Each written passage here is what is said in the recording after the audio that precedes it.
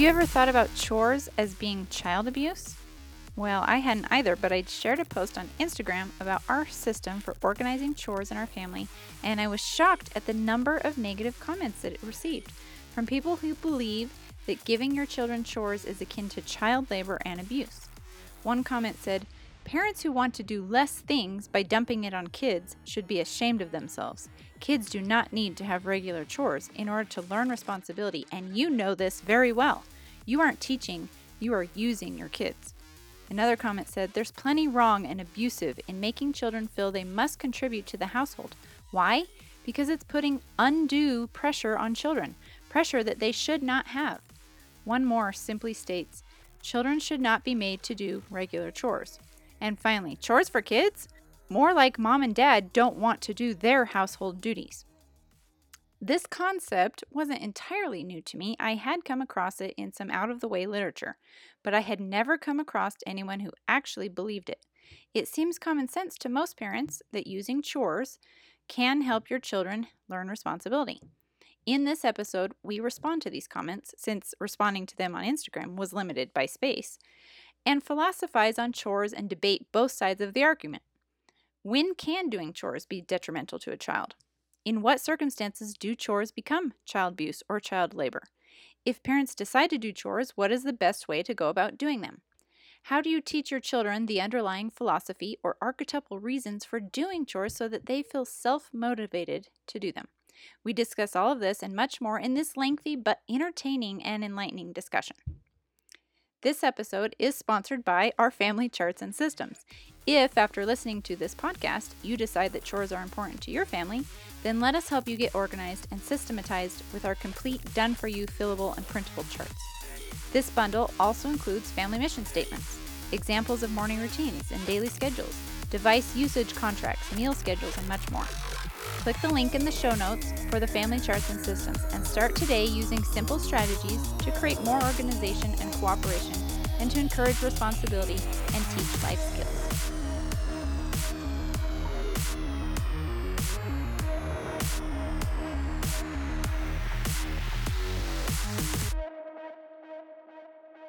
Hey everybody, welcome to another episode of the Extraordinary Family Life Podcast. We are your hosts. I was going to skip that this time, thank you.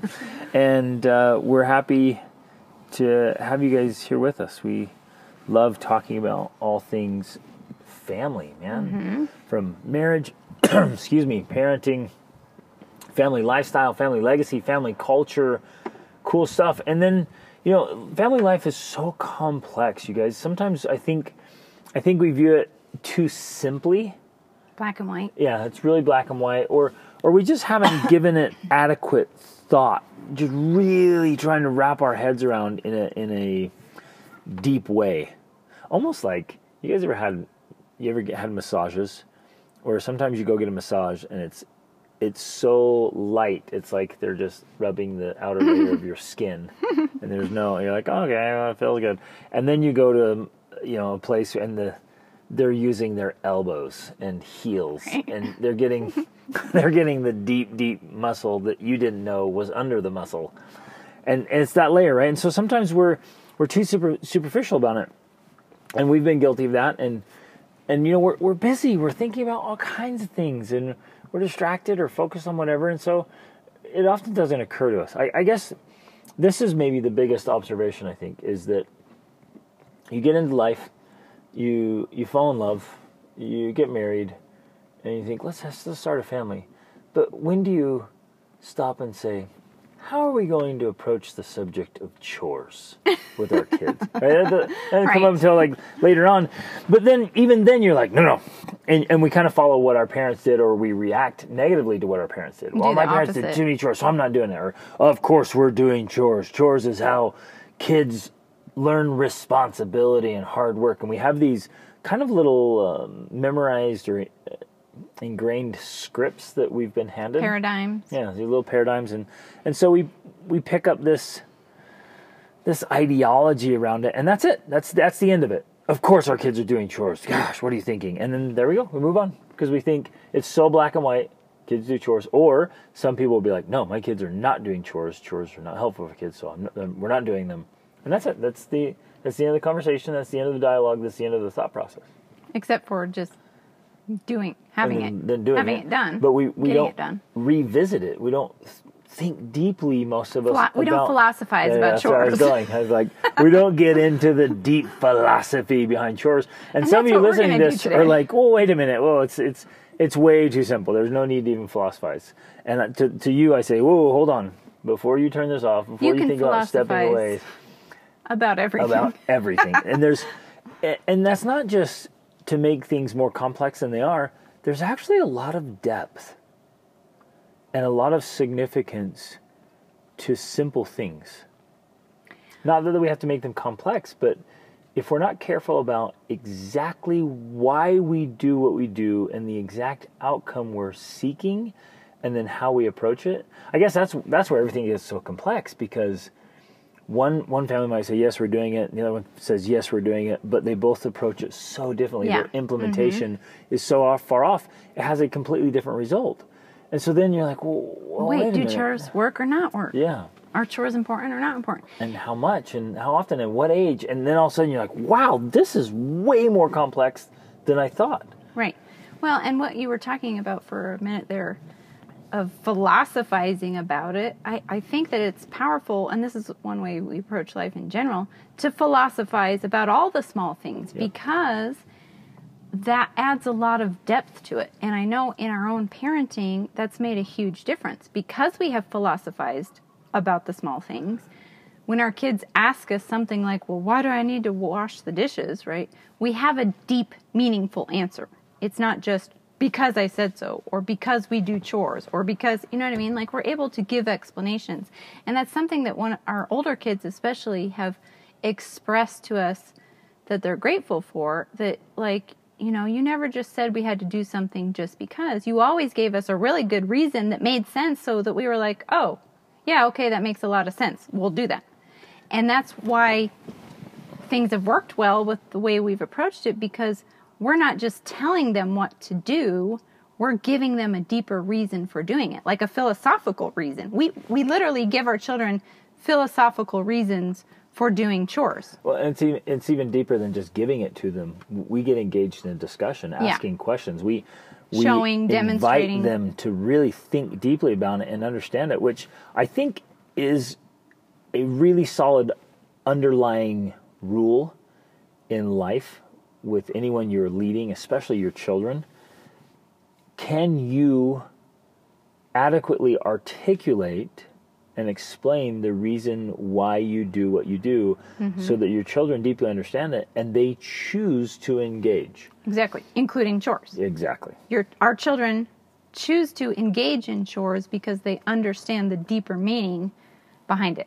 And one example of a way that we do this that I love to use is that, you know, we've, as a family, sat down and watched episodes of Hoarders and episodes of Marie Kondo's Tidying Up. And so we use that kind of as a basis of, like, this is why we do chores. Who do you want to become? Like a hoarder, or, you know, someone who's tidying and bringing joy to their space by organizing it and beautifying it. That's the underlying philosophy behind our reason for doing chores. And the hoarders, and again, we walk through this whole thing, and we're going to talk about all the angles today, but hoarders is an extreme example, and those real life stories, which are more common than most of us think, and come in every variety and shape. But if you aren't hoarders, then your kids aren't likely to be deeply exposed to them. So to see those things in real life, that shows them an extreme case. But back to a more simple case that I see as a life and business coach, I see this daily. That it's a little bit of chaos, a little bit of disorder, a little bit of disorganization, a little bit of overwhelm, an unequal distribution of responsibilities of running a family and a household has tremendous consequences, negative or positive. But often I see the negative side of it, and I'm like, hey, it's the lack of systems and strategy and order that's keeping you from becoming your best self and living this great life. So many of you listening, you might just dismiss the chore thing. Well, of course they do chores, and this is how we do it, whatever. Wow. And just because I say so, everyone's helping out around here. This is how we do it. But that's not enough. That's inadequate for bringing enough order to your life and enough systematic strategy to clear your runway. For one example, it's a metaphor I love to use. Like you're going to take off. You're on this runway. You're trying to take off. You're trying to build up speed to your full potential. Your runway is just scattered with stuff and things and chores, literally and figuratively. Yes. And so you can't even get up enough momentum, and you're just wondering, like, oh, why do I'm not hitting my goals, or you might be listening to like, I'm smashing my goals, and to what I'd say, like, you still have higher ones, you have more potential, and this see, we're already getting so philosophical about a simple subject of chores. The way your family and household does chores, even if you outsource them all, or you do them all in house, which are varieties we're going to talk about, the way you do it. What you choose to do and how you do it is affecting whether you're living as your best self or not, whether you're achieving your goals or not, whether you're happy or not, how much stress and overwhelm and frustration you have or not, and ultimately just time freedom and money freedom and life. I mean, so many good people have spent their whole lives doing chores. And they never really lived. And what a tragedy, an absolute travesty to get to the end of your life and look back and be like, what? What if my whole life was wrong? Yeah, what if my whole life was wrong? I was so adamant about doing all the chores myself to not be a lazy person. And I genuinely missed out on living.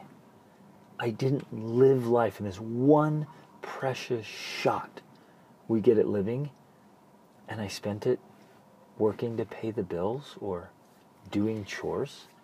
The one precious shot you get to raise your children, to be a mother or a father, to be with your kids in this beautiful family legacy, and you didn't spend it being a mother or a father, you spent it running errands and doing chores and picking up. Which, and you're philosophizing on this, and this also is not to discount the importance of chores getting done, because they need to get done. And so we are going to talk about all of that. But yeah, I think that what I want to emphasize too is that you're talking about this.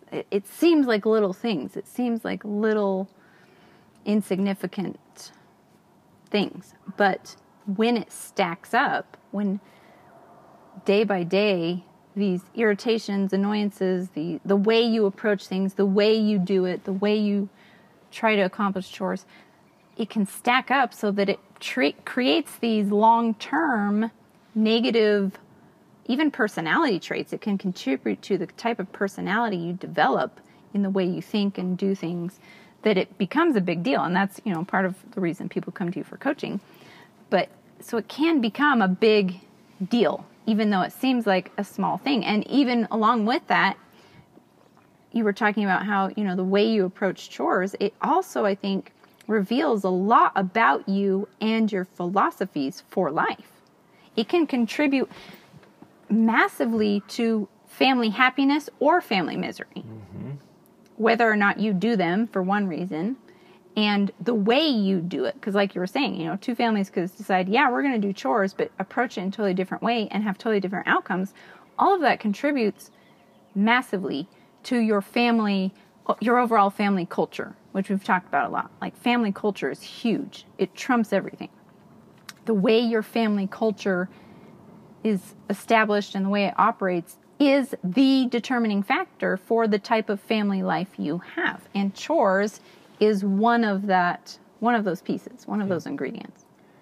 And it's so hard to even adequately articulate here the variety of differences, maybe on a scale. A scale would be a good way to kind of illustrate, if we could. You see this chart of families of what they choose to do with chores and how they choose to implement them, and then they end up on a scale of efficiency, effectiveness, and overall like well-being and happiness.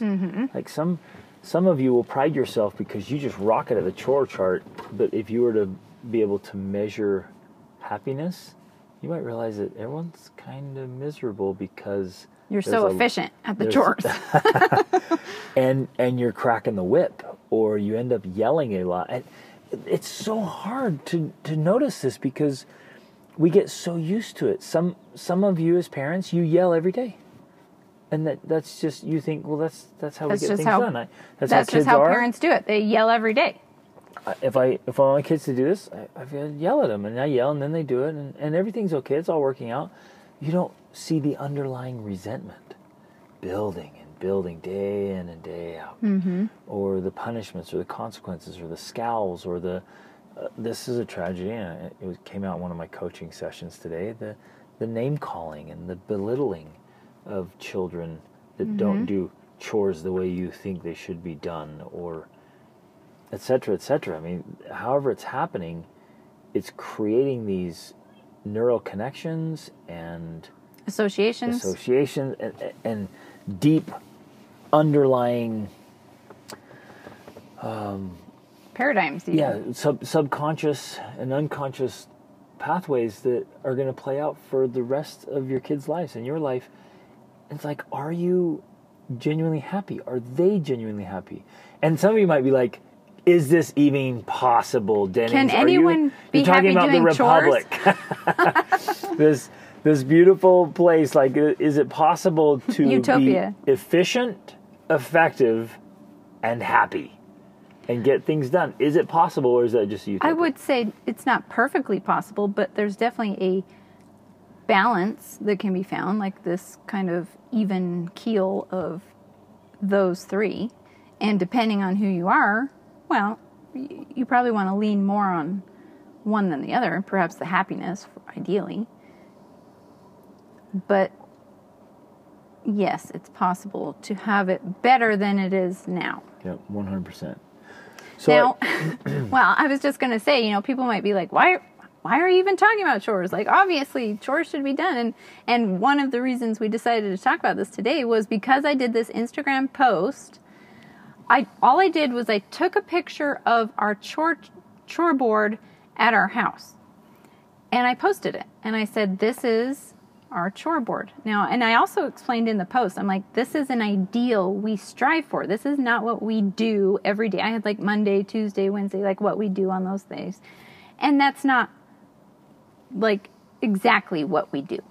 But it's there as an ideal that we strive for, and also to remind us that we're trying to be clean people. We're trying to be neat. We're trying to bring order to chaos.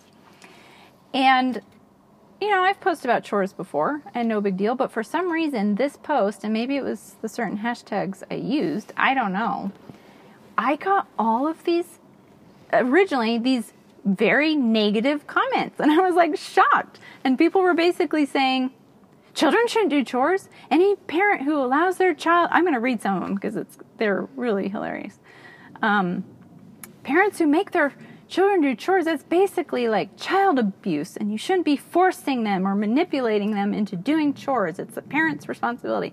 And so as I was reading these, I was like, wow, let's do a podcast about doing chores. Because the varying degree of comments and responses exposes the complexity of what most of us assume is a very simple subject. And so it's worth examining all angles and really, and those of you who are listening, I want you to think like, what's your initial response to chores as we've been talking about it? And then as we go through, see if your perspective changes. Yeah. If your ideas change, if you're like, oh, you know what, maybe I want to see this a little bit differently here, and try to come up with a very clear philosophy and framework for how you want to approach chores in the most effective way. Don't just dismiss this. Don't just brush it off and be like, oh, what we're doing is working. Well, what does working even mean? Exactly. Because you might be getting the chores done all the while building massive resentment. Exactly. It's going to play out. Right. Yeah, because you even mentioned when I first talked about doing this, you were like, well, I don't even know if our listeners are going to assume, we think our listeners would assume, well, yeah, of course we're going to do chores. Our family's going to do chores. And so Greg was like, should we even talk about this? But as we discussed it together, we thought, well, yeah, there's a lot of complexity here, like we already introduced. And so we do want to go through those levels of complexity and discuss, should they be done, chores in general? If so, how do we approach them? And where are the dangers and pitfalls of doing chores in a way that isn't actually working, in that it's not, even if you're getting the chores done, it's not contributing to family happiness and peace. Yep. Because we definitely don't believe that chores should get done in the name of ruining relationships with your kids. Or their own well-being. Or, well, in that case, like, even at the expense of other more important things, say right. Education, for example. Right. And for younger children, play. Yep. Play definitely comes into those more important things for small kids. Or health and fitness. Yeah. I mean, there's so much here because there's a hierarchy. There's a hierarchy. Exactly. There's this hierarchy of everything. So let's start there. Let's start on the basis, all of us, that if you have a family, if you're married and you have children, there's a lot that needs to be done. If you have more children, there's more that needs to be done. So if you're new to our podcast or our audience or community, we have 7 children, ranging from 19 to 5. Almost 20. And we travel a ton, and we have multiple businesses. So there's a lot that has to be done to run a family. Yes. So we'll start with that framework, all kinds of things. Chores, I guess, are things that fall under this category of, usually it's things that need to be done regularly, if not daily, just to keep up, maintain cleanliness, order, taking care of stuff and things and schedules and property, on and on and on, right? Right. I would say there is even a hierarchy of chores. The most basic ones being, there's certain things you have to do just to be alive. Right. Like you have to eat, so that's part of a chore. You have to clean or you're going to be getting sick. Like you have to shop and prepare food. That's a chore that has to be done. And then, of course, part of that includes then cleaning up afterwards, because and this was fascinating because living abroad and in other countries helped me to realize this even more so than living in the States. Like, if you don't clean up after yourself, I remember vividly, because it's not like I was a naturally neat person per se. I remember vividly living in countries where there were a lot more critters and bugs. And if I didn't clean up right away, my kitchen would be filled with ants or insects or sometimes rats. And so that right there was this immediate need for being neater and cleaner, because if not, I had bugs in my kitchen and I didn't want that. Isn't that interesting? That's just this beautiful natural consequence where many of us, if we live in this just manicured neighborhood or HOA that doesn't or something, happen. And we're in this sprawling city, like, you don't see that, but go live next to the jungle, you guys. Right, we did. Go give that a whirl. Go live in the mountains and see how the immediate response of nature plays out on your circumstances and your situation. So as a young mother, when I had smaller children and we were living in developing countries, this is how I learned that lesson right away, is because when I didn't clean up right away, I got almost immediate consequences for not cleaning up. So right there, those are the basic chores that you start with. And then, of course, it goes up from there all the way to, cleaning the baseboards because you like them being dust-free. And we haven't even mentioned animals yet. If you guys want to bring in pets and then animals, or you want to have land, I mean, you can see how this can become really complex. Let's say you have lots of toys, lots of cars, a house full of stuff, a garage full of stuff. You want all these things for all of your people to be able to get a good education, have good life experiences, have fun. So the more you have and the more you want to do, the more chores there are. Which I think this also falls into, in a way, natural consequences. This is the approach I take, that if we're going to have more of those things, I'm not going to be the one taking care of them. So if my children want the blessings of having more things, they are the ones that have to have the responsibility of caring for those things, because Ooh. otherwise... Now, does that make you lazy? No. Rachel? And we're bringing this up because this is some of the comments. Let's do that. Let's dive into those. But that, to me, ties in perfectly. Like, no, I'm sorry, you don't get more toys and more stuff and more things so that I can take care of it all for you. Ooh, right? Right? So, and again, that's part of our core life philosophy, is earning and taking responsibility with the good things in life. The privilege of having good things in life. Exactly. So again, that's the whole hierarchy, starting from the basics of like, you get to eat. And this is one way I approach it with my kids too. You eat, which means you contribute to the eating, the preparing, the cleaning up. I shouldn't have to be the one doing it all for you. That doesn't mean I'm not doing it with you, but you're helping because that just, you get the benefits. It's like the little red hen, you know? Yeah, and it's a solid life principle that we want to be teaching our kids from the time they're little, that if you... There's no free rides. Yeah, there's no free rides. And if you're going to participate in something, or you're going to enjoy something, receive something, you have a responsibility to do your part. No, nobody, not even your parents, and some of you might disagree with this, but I want you to chew on it. Nobody owes you anything. And I think it's extremely unhealthy to go through life thinking that other people should do things for you. Well, and of course people are going to say, oh, of course your parents owe you something. They brought you to this world, and you're right. Like, parents have a moral, and we've talked about this before, parents have a moral obligation to take care of their children, and they honestly do. But that doesn't mean they have a moral obligation to do that for you the way they do for a baby for the rest of your life. In fact, they are at that point being what Jordan Peterson calls the eatable mother. Like, they are damaging you. They are causing you harm by continuing to care for you the way they would care for an infant. It is their duty and responsibility to wean you from that care so that you can learn to care for yourself. Yep. So there's an underlying framework here that as the child goes from infancy onward, their skill level, ability, responsibility to contribute rises with them. With maturity. Yeah. And so, and that takes a lot of judgment and maybe some experimentation trying to figure it out, that as the kid gets older, they should do a little bit more. Now, where people go wrong is doing too much or too little. Yes. And so it's tough. This isn't black and white. It's not exact for an age or a family, because there's so much going on with maturity levels and cognitive abilities and physical abilities. But as an underlying framework, I want to really emphasize this to all of us.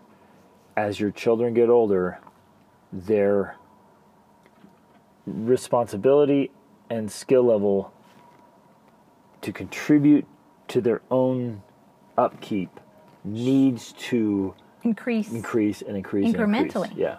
Until even as young teenagers, they have the capability and confidence and competence to provide for most of their stuff. And even saying that, some of you are like, oh, no. And we'll dive into it, but they have the capability. They have that capability. Very healthy way, happy way, where they're not begrudging or whatever, they're not upset, they're not missing out on life. They're like, hey, it feels so good to take care of yourself. And they want to do it. And I think one example of this in our own life that happened was when our teenagers, who are 16 and 15, it was initially the 16-year-old that was asked. He was asked to go house sit, essentially pet sit, at a extended family's house in another state, right? While they went on a trip. Because they already recognized his maturity levels and his capability, they asked him to come stay at their house by himself to care for their pets. And because take care of the property, right? And to take care of the property. They have a few acres and a big house, and he was asked to go do that. Now, he wasn't forced to do that. He wasn't manipulated to do that. They saw he was capable of doing that because of past experience with him, And he willingly and eagerly wanted to do it. He wanted to go be solely in charge of this property and all the animals for like 10 days. And then his 15-year-old sister... And it's remote. It's kind of tucked away on 37 acres, kind of away from everything else. Yeah. And it was awesome. Right. And then his 15-year-old sister was like, well, I want to go with you. Like, I want to do that too, right? And so together they went and pet sat by themselves for like 10 days. But it was something they wanted to do. They didn't feel that it was forced upon them or that they were incapable of doing it. They felt very capable and competent to be able to take care of it because they already had the skills and ability to care for a house, to clean a house, to take care of animals, to be responsible. They were able to do it. And to do it all joyfully. Right. Joyfully. They wanted to. They were usually excited. Turn on some music, have a good time, and they make a great time of it. Right. Okay, let's dive into these comments because they're going to be, I think, interesting and fun and lots of other stuff. I don't know if I'll read them all because some of them are very long. I was surprised at the lengthy comments that I received on this post. Okay, so this one says, parents who want to do less things by dumping it on kids should be ashamed of themselves. Kids do not need to have regular chores in order to learn responsibility, and you know it very well. It amazes me that so many people seem not to realize that kids... Greg's over here laughing. I'm trying not to laugh. That kids aren't here to help adults, but parents are here to care for and provide for kids. The mentality that the kids will do it and parents will have less work tells me that many people do not really love their children, but look for excuses to serve themselves. Sad crying face. Wow. It's not the child's job to make light the work of lazy mama and dada bears. Also hypocrites. If a child has regular chores, then obviously they know how to do them, so you aren't teaching, you are using kids. Angry face. Wow. Oh, this is good. I hadn't heard that one. Yeah. Does that one keep going? No, that's the end of that one. Okay, wait, we got to break that down. Yes, let's break it in. There's so much there. Okay.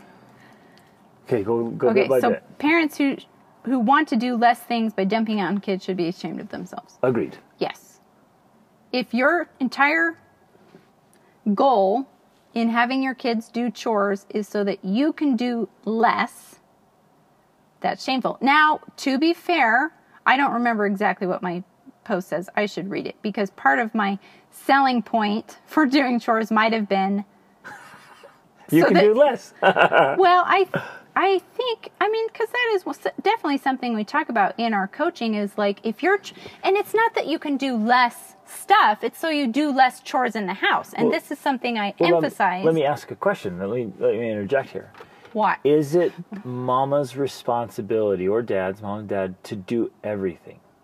So you have to answer that question for yourself because that's the core of your philosophy. Is it your job to do everything? Some of you are like, yes, my kids, my family, my responsibility. And I would say it depends. There's a hierarchy there. If you're a new mom with a newborn baby, absolutely, yes. It's your job to do everything you can. Now, even that being said, we talk a lot about this in our coaching, that in ancient societies and even in more developed countries, the mother is not responsible for doing it all. She has help from aunts and uncles and cousins and mothers. It's really, there are only a few societies, in our experience, around the globe. Mostly Western societies. There's only a few Western societies with a real isolated nuclear family where it's just mom and dad and kids. And mom and dad are supposed to do everything. Parents have a lot of help from extended family and neighbors, which we don't have that here. So you have to fundamentally ask and answer that question. Is it your responsibility to do all this stuff?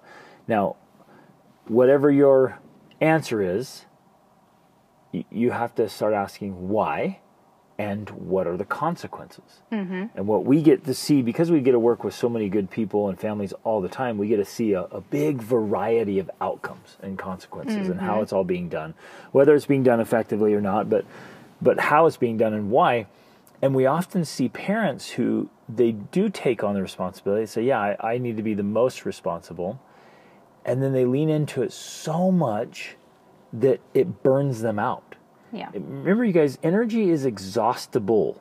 We can renew it, and most people don't know how to do that. We don't know how to be energy generators and generate plenty of energy we need.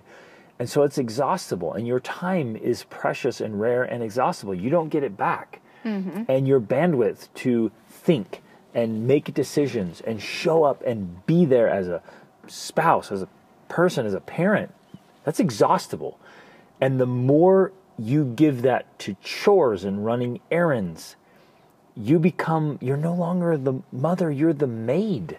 Yeah. And you're not there to teach, you're the taxi driver. And so you're not being a parent, you're being a servant. Right. And some of you like take that as a badge of honor, like, oh yes, I'm the servant because I'm here to serve. But you're not actually providing real service and value by just merely taking care of the temporal needs of people. Like, that doesn't always play out. Right. And which, not to say that there's no value in doing that. There's a lot of value in doing that. It needs to be done. There are things every single day that need to be done. And maybe you are the person to do that. And that's great. But there are certainly some things that, one, either need to be ignored and not done or postponed or purposely procrastinated, or you get someone else to do that. Whether that's hired help, going back to the mother with the new baby, right? Because you're saying, yes, I'm the mother, it's a new baby, I have to do everything for this baby. You're right, but does that also mean you're supposed to wash all the baseboards and mop all the floors and, everything else in the house that could and should be done or wants to be done? Like, at what point do you draw the line with, I have to do everything? Because there's an exchange rate, I guess another fundamental principle here. There is an exchange rate for everything you choose to do. Exactly. And at some point, you cannot do it all. Right. And if you try, there will be consequences on your sanity. Exactly. And your body and your well-being, which therefore directly translates to your family well-being. Right. There will be a the health cost. and well-being of the baby itself could be in jeopardy if you exhaust yourself too much by trying to do it all. So it's a faulty belief that parents are supposed to do it all. They can't do it all, and they shouldn't do it all if they're trying to be intentional parents. The parents are going to do the things that only they can do. Just like you always talk about. No one can do your push-ups for you, except for you. There are some things in parenting that only you can do. Not some things. There's a ton of things. You guys, nobody on this planet can be a father to my children. I am their father.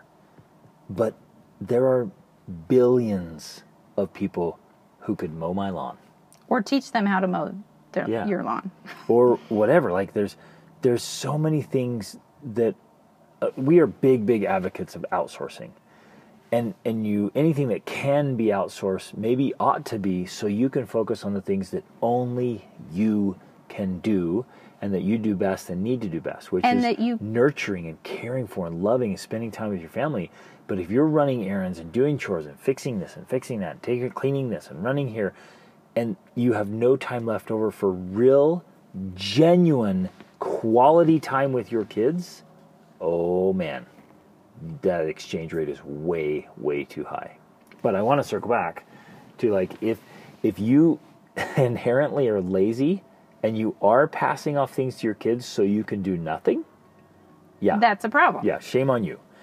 If you're outsourcing some of these things in a healthy, appropriate way to your children so they're learning lessons and helping with the family economy so that you can do things that only you can do and you can do them better, that's a great strategy. Right. So going back to what I was talking about before, that one of the things I definitely teach in our coaching is that I do outsource to my kids because that gives me more time to do things that they can't do, like helping to build our family business. We have a family business that we work together in, that we have a dream of being an expanded family business that, that could employ those kids who might want to be employed in it. But when I'm working on the family business, making a podcast, for example, with you,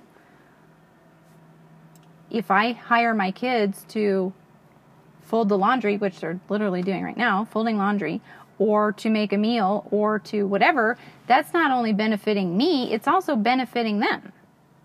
So that right there is an example of I'm not having them do the laundry so I can sit and watch Netflix or whatever. Some would be critical of you and call this negligent. They would call that negligent parenting because you're working in a business where you should just be a mom. Right. Do you want to respond to that? Oh, absolutely. Yes. I mean, this isn't the topic, but I think it's worth responding to because you might think, well, I'm going to do some other things. Or some of you, I know this comes up all the time. There's a lot of guilt. Parents have a lot of guilt for taking some alone time or self-care time. And they think, no, I should just wear myself out. In my family duties. Just serving. And I'm like, whoa, you need some self-time so you have more of yourself to give to your family. Right.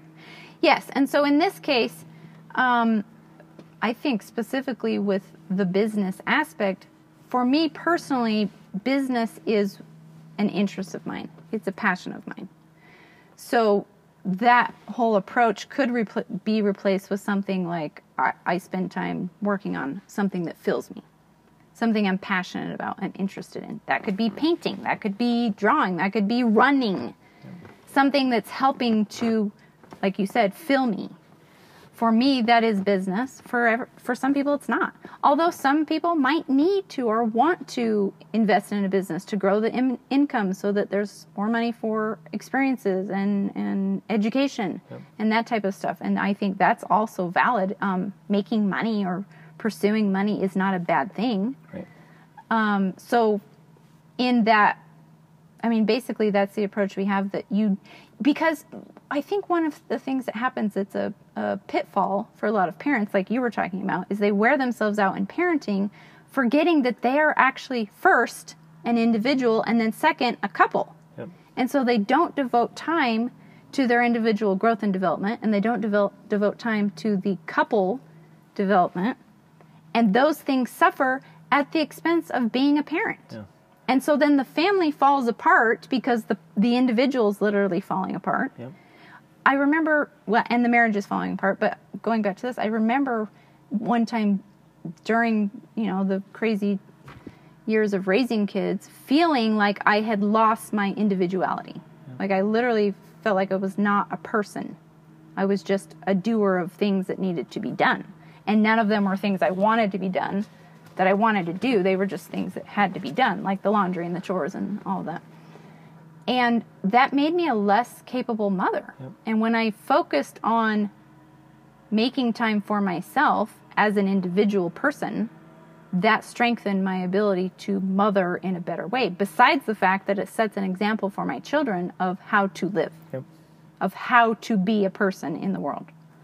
And so that's my approach. In a very real way, you're modeling for them how to be a happy, healthy, productive human being, and you're earning an income that provides for experiences that off-the-chart experiences for these kids to even way surpass us in the cultivation of their potential. Right. And there's so much there. And again, I just can't emphasize this enough. The very best thing you can do for your children is to make the most of yourself. Not to their neglect, nor to neglect of anything else, but to be optimized in a way that you still continue to grow as an individual. And I see this all the time, and you might be listening and just be like, I don't know, no, I'm all in. And you don't get to see what we see on a regular basis, just across the span of the earth. We just get to see this where, some of them take on this badge of honor of just like, this is it, and they just wear themselves out. And we get to see the train wreck of their own psychology or their own emotions, their own spirituality, their own health. They destroy their health or their relationship. So the marriage falls apart and it's a strain for a long time and then completely dies later on. That ugly scenario. Or the kids grow up and the parents, we did it. We did all this, and then they all just fall apart. And I see out there, it's like, well, that's just life. I'm like, no, it's not. You made that bed. That's yours. You built that mess. Every last piece of it is your disaster because of the way you approached it. So you have to play the long game. You have to have this big perspective around this, or you run into a lot of troubles. Let's keep going with her comment. Okay. So kids do not need to have regular chores in order to learn responsibility. That's true. It's not necessarily that chores themselves teach responsibility and that responsibility can't be taught in any other way. That's basically what I'm saying. But chores also can be a way to learn responsibility, right? So, and which I would love to talk to this person. Which adult do you know doesn't do daily things to be responsible? It's usually ones that don't have control of their lives. But even the most chaotic, out of control person has things they have to do every single day just to exist. Yeah. I don't know of any mentally functioning adult that doesn't have things they have to do every day to maintain their own existence. Right. So which is the basis of a chore. Why wouldn't you teach your children that? Exactly. I don't get that. Like you're literally raising them in this false reality. Like you don't have to do things for your daily maintenance. Like what? The laundry will just show up in your drawer. The fridge will just be always there. Meals will be prepared for you. Look, the bills I'll come will in, be dress you. I'll brush your teeth. I'll bathe you. I'll do everything for you, and you don't have to do anything. Like what? Yeah. What kind of crazy world? So yes, responsibility can be learned in other ways besides just chores, but yet at the very basis of responsibility is the ability for you to care for yourself on a daily basis, and that is the basis of chores. And you have to for your own existence. Right. Now, you don't have to be extravagant. You don't have to go beyond, and some parents make this mistake. They go beyond there. They got all kinds of chores, and they have their kids endlessly doing chores. Right. I mean, which we're going to talk about. We'll get there. But, yes, can you learn responsibility outside of chores? Of course. But done well, responsibilities is doing chores daily is a really great model for becoming an adult, which isn't that... Why are we raising children? Right. Are we raising children to be children? Or are we raising children to be a great adult? Right, which is going to be addressed because there were a couple of comments that brought that up and mentioned that. And we're saying, no, you're not raising adults. You have children and they need to be children. They need to be able to play. So we're going to talk about that because I don't disagree with that, but we're going to talk about how that ties in. Well, let's emphasize that for a moment, just right now. Kids need lots of playtime. Yeah. And they need downtime. And they need free time. And they need recovery time. So do adults, though. Yes, exactly. Perhaps less so. Maybe not. Well, maybe we all need more playtime. Yeah. But for very young children, they need a lot more. They need tons and tons. And our littles, if you were to see our family, our littles just play and play and play and play and play and play. And then we'll kind of lead them over to help out with some things that are part of their maintenance. We're not having them do big kid chores, or we're not having them do our chores. They do some maintenance for their own well-being. Right. And we do it in small ways, do it with them, but then most of their lives is play because they're in that phase of play. Exactly. So I guess I want to keep emphasizing that. Yes, small children especially need to play, but big kids and adults teenagers need play. And we play a ton, and we play hard. And I guess our philosophy is like when there's work to be done, work hard and enjoy it. When there's play to be done, play hard and enjoy it. Exactly. Right. Like it's just it's a great way to do life. Let's keep going. Okay, so the mentality that kids will do it and parents will have to work less tells me that many people do not really love their children, but look for excuses to serve themselves. Yeah, that's jacked. If that's true, that's messed. Yeah, it is messed. If you had kids to serve you, that's messed up. So I agree. Right. And, I'm not going to say that doesn't exist. I'm sure there are instances in the world where that's the case.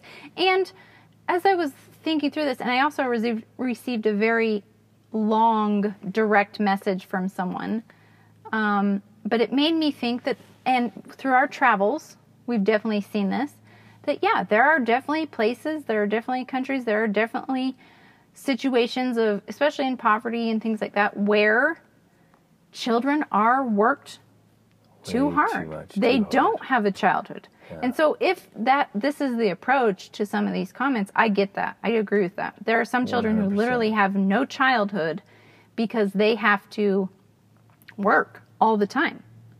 And that's wrong. That's sad. That's extreme.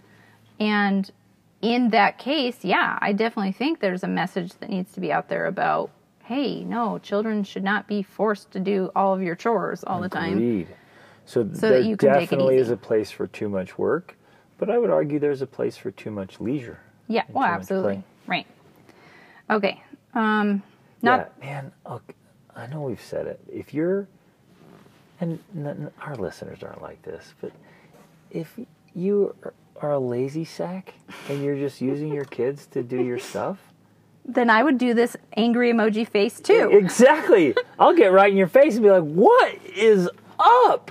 No, get off your lazy tail and go do something awesome with your life and your kids, man. Okay, that's enough on that. That's enough on that one. Okay. Other one. Chores for kids. We respectfully disagree. Was there more on that comment? Well, there was some more, but it was more of the same of like that you're a lazy mom and dad if you're making, and you're a hypocrite because if the child has regular chores, they know how to do the chores. So you're not teaching them how to do chores. You're just using them. Okay. So, well,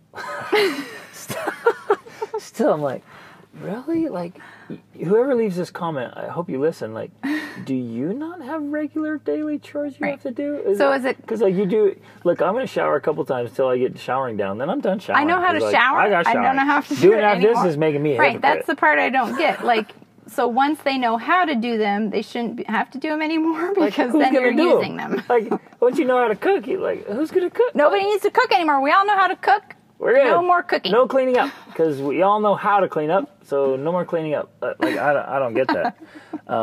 I guess I can see what's being said there about hypocrisy if you're not teaching these principles. Because yeah, having your kids do chores is good, but teaching them why we do chores is even better. Right. And teaching them effectively. Some of you have some skewed ideas about why. And you pass that on, and it keeps getting passed on from generation to generation. It can be really bad ideas. But to truly understand why and keep that gentle reminder and effective teaching and mentoring, that's a beautiful thing. I want to pause here because there's something I wanted to share before we started the podcast that I want to make sure I get in. I've often had people tell me, like, kids have to do chores to learn how to work hard.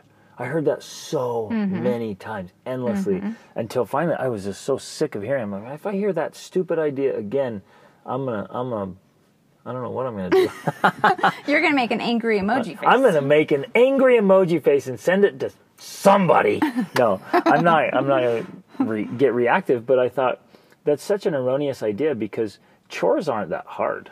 I just kept thinking, I'm like, if your definition of hard work is doing chores around the house in the yard, you have no stinking idea what hard work is. Exactly. And I'm like, I never in my whole life thought, I'm going to have my kids do chores so they know what hard work is. Like, chores are easy. Right. Chores are easy work. If you think chores are hard, you've never done hard work. And I invite you to come work with me somewhere. Like, let's go put in some work, and you'll be like, dude, chores are a walk in the park. Right. Chores are a vacation compared to real hard work. So when I want to teach my kids hard work, it's never through chores. I've never thought, kids, we're going to do chores so you learn how to work. Bogus. Right. We're going to do work. We're going to do chores so you learn how to live in the world as an effective functioning human being. That's essentially what chores are for. Like we've emphasized already, if you want to eat or cook or clean up or be clean at all, you have to do chores. And then we, in our family, we outsource a lot. And so we'll teach the kids how to do it, but then we won't necessarily keep them doing it because we can hire someone else who's so grateful for the work. So grateful to have the work. We'll have them come in and do the work. Our kids know how to do them. We've taught them, we've raised them, they know how, they're not lazy. We bring someone else in to do the work, so now our kids can go on to bigger and better things that only they can do. Right. I think a good example of this is actually bathrooms, because I've taught my kids how to do the bathrooms, right? They all know how to clean a bathroom, but I don't make them all clean the bathrooms because nobody really likes cleaning the bathroom. You know, I don't really like cleaning the bathroom. So for a while, I outsourced it. And I would pay someone to come to the house, and it was only once a month to do a deep clean on the bathrooms. And I have 5 bathrooms, and I paid $125, right? Well, hashtag worth it. Hashtag worth it. But I also gave them the option, because when they're trying to earn money, they'd be like, Mom, do you have any jobs I can do to earn extra money? And I said, yeah, I pay $125 to have all 5 bathrooms cleaned. you can do that. And I've had several of the kids take that up on me. Yeah. Take me up on that. They're like, okay, I'll do that. I don't like necessarily cleaning the bathrooms, but I'll do it for $125. And so that's, I think, a good option there or good example of like, yeah, they know how to do it, but I'm not forcing them to clean the bathrooms every time because I don't want to do it, because I don't want to do it. I hire someone else, but it's there as an option if they want the money. Yep. And we're constantly emphasizing, like, we want you to do the highest and best stuff. If they have educational pursuits, life pursuits, Passions. goals, hobbies, passions, and they're like, hey, I really want to pursue this and work on it. Can I get out of chores? There's been so many times we're like, yeah, absolutely. Yeah. We can hire somebody to do chores, but nobody can go practice your craft or your passion for you. You cannot outsource Right, just like practicing a skill. Sorry. Doesn't just cut like it.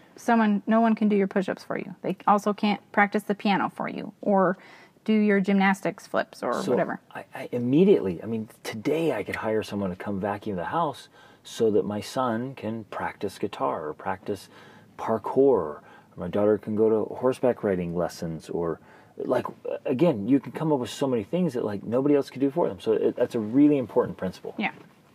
So this next comment here, because I think it kind of ties into what you're saying.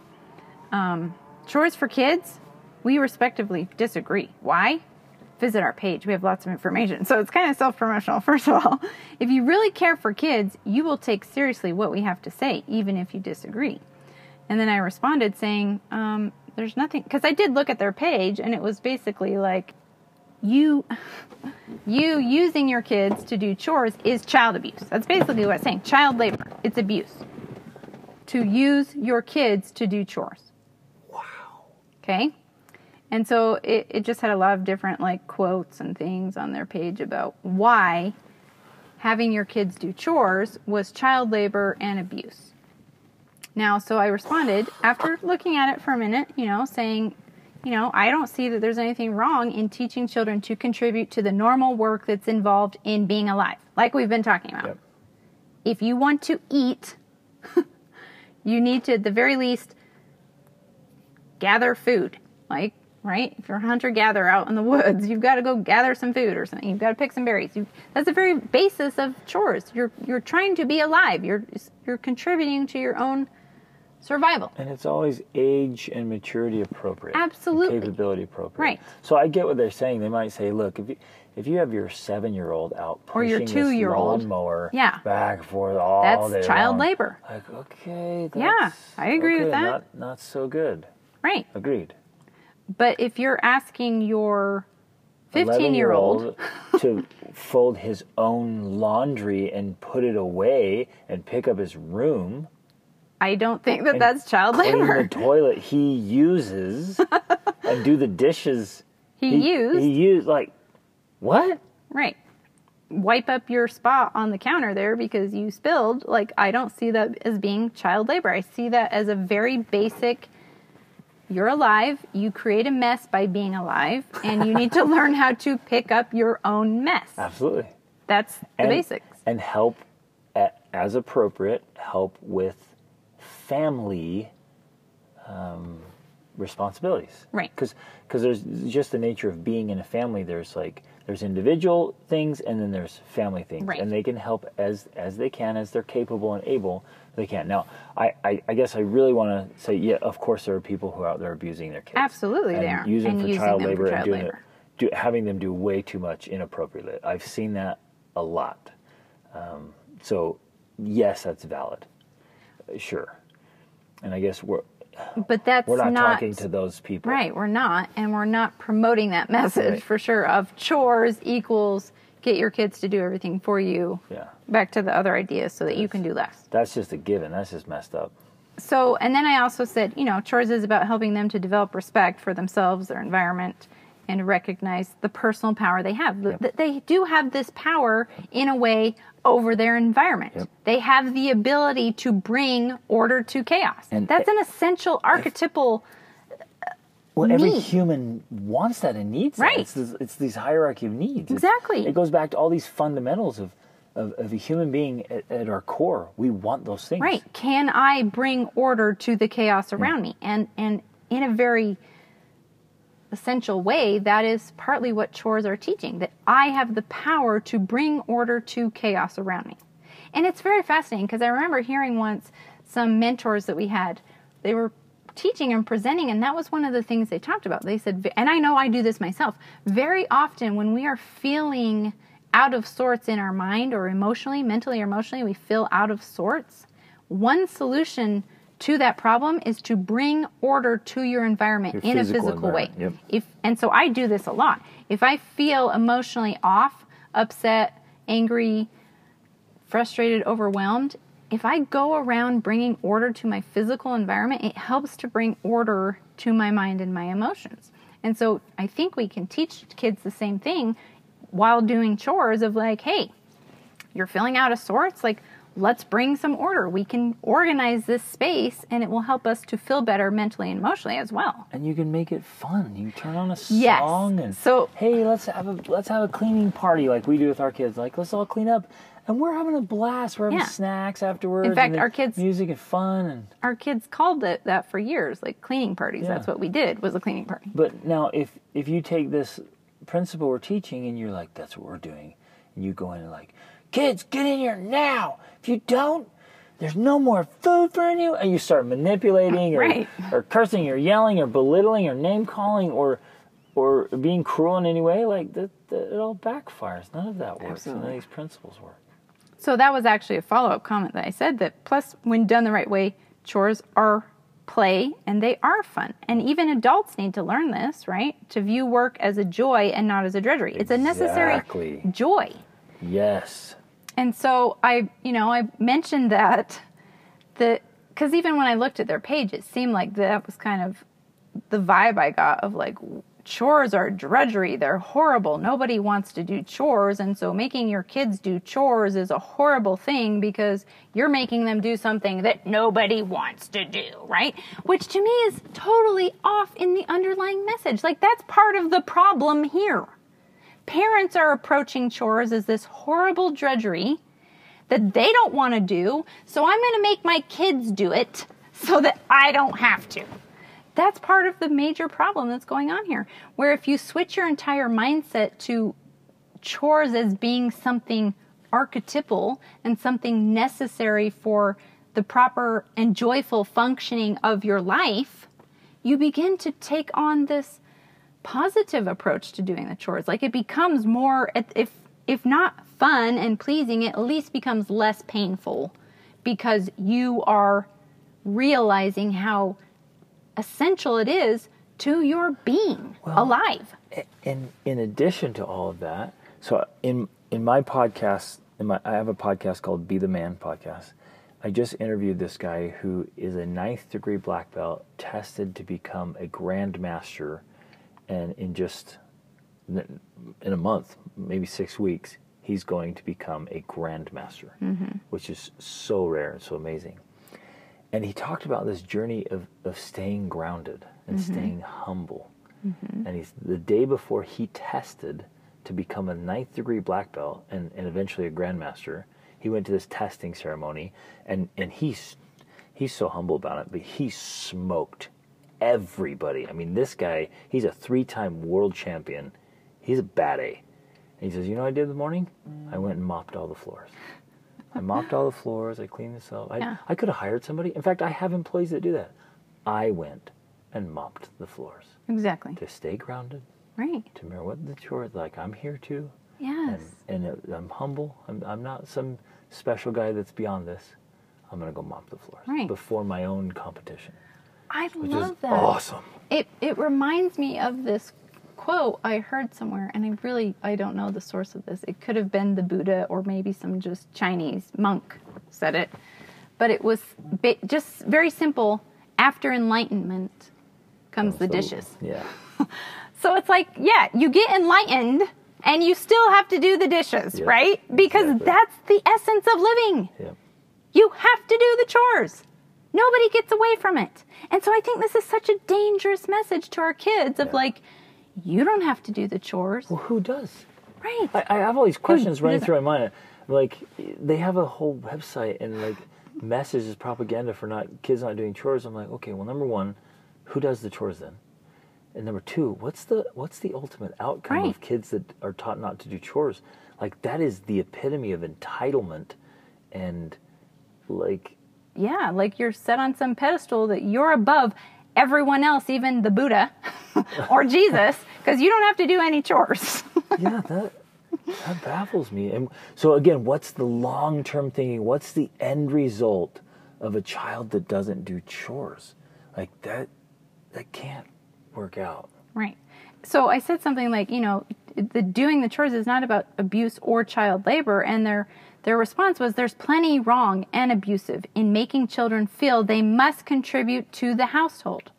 Why? Wow, what? Right, hold on. They This is said, good. why, ? Because it's putting undue pressure on children. Pressure that they should not have. In the family, the parents are the carers and the providers, not the children. Making kids do regular chores that really are the parents' responsibility is in reality child labor. If you got an adult, we'll address that. Let me. Okay. Well, just a quick pause. Yeah. Yeah, you're right. If there are adult chores and there are There's child a hierarchy chores. of chores. Yes. Absolutely. So if I'm trying to get a child to do adult chores, So that I don't have to do them, especially. well, that's Messed up. even for whatever reason, it's just messed up. Like, a kid should only be able to do chores that they're capable of doing.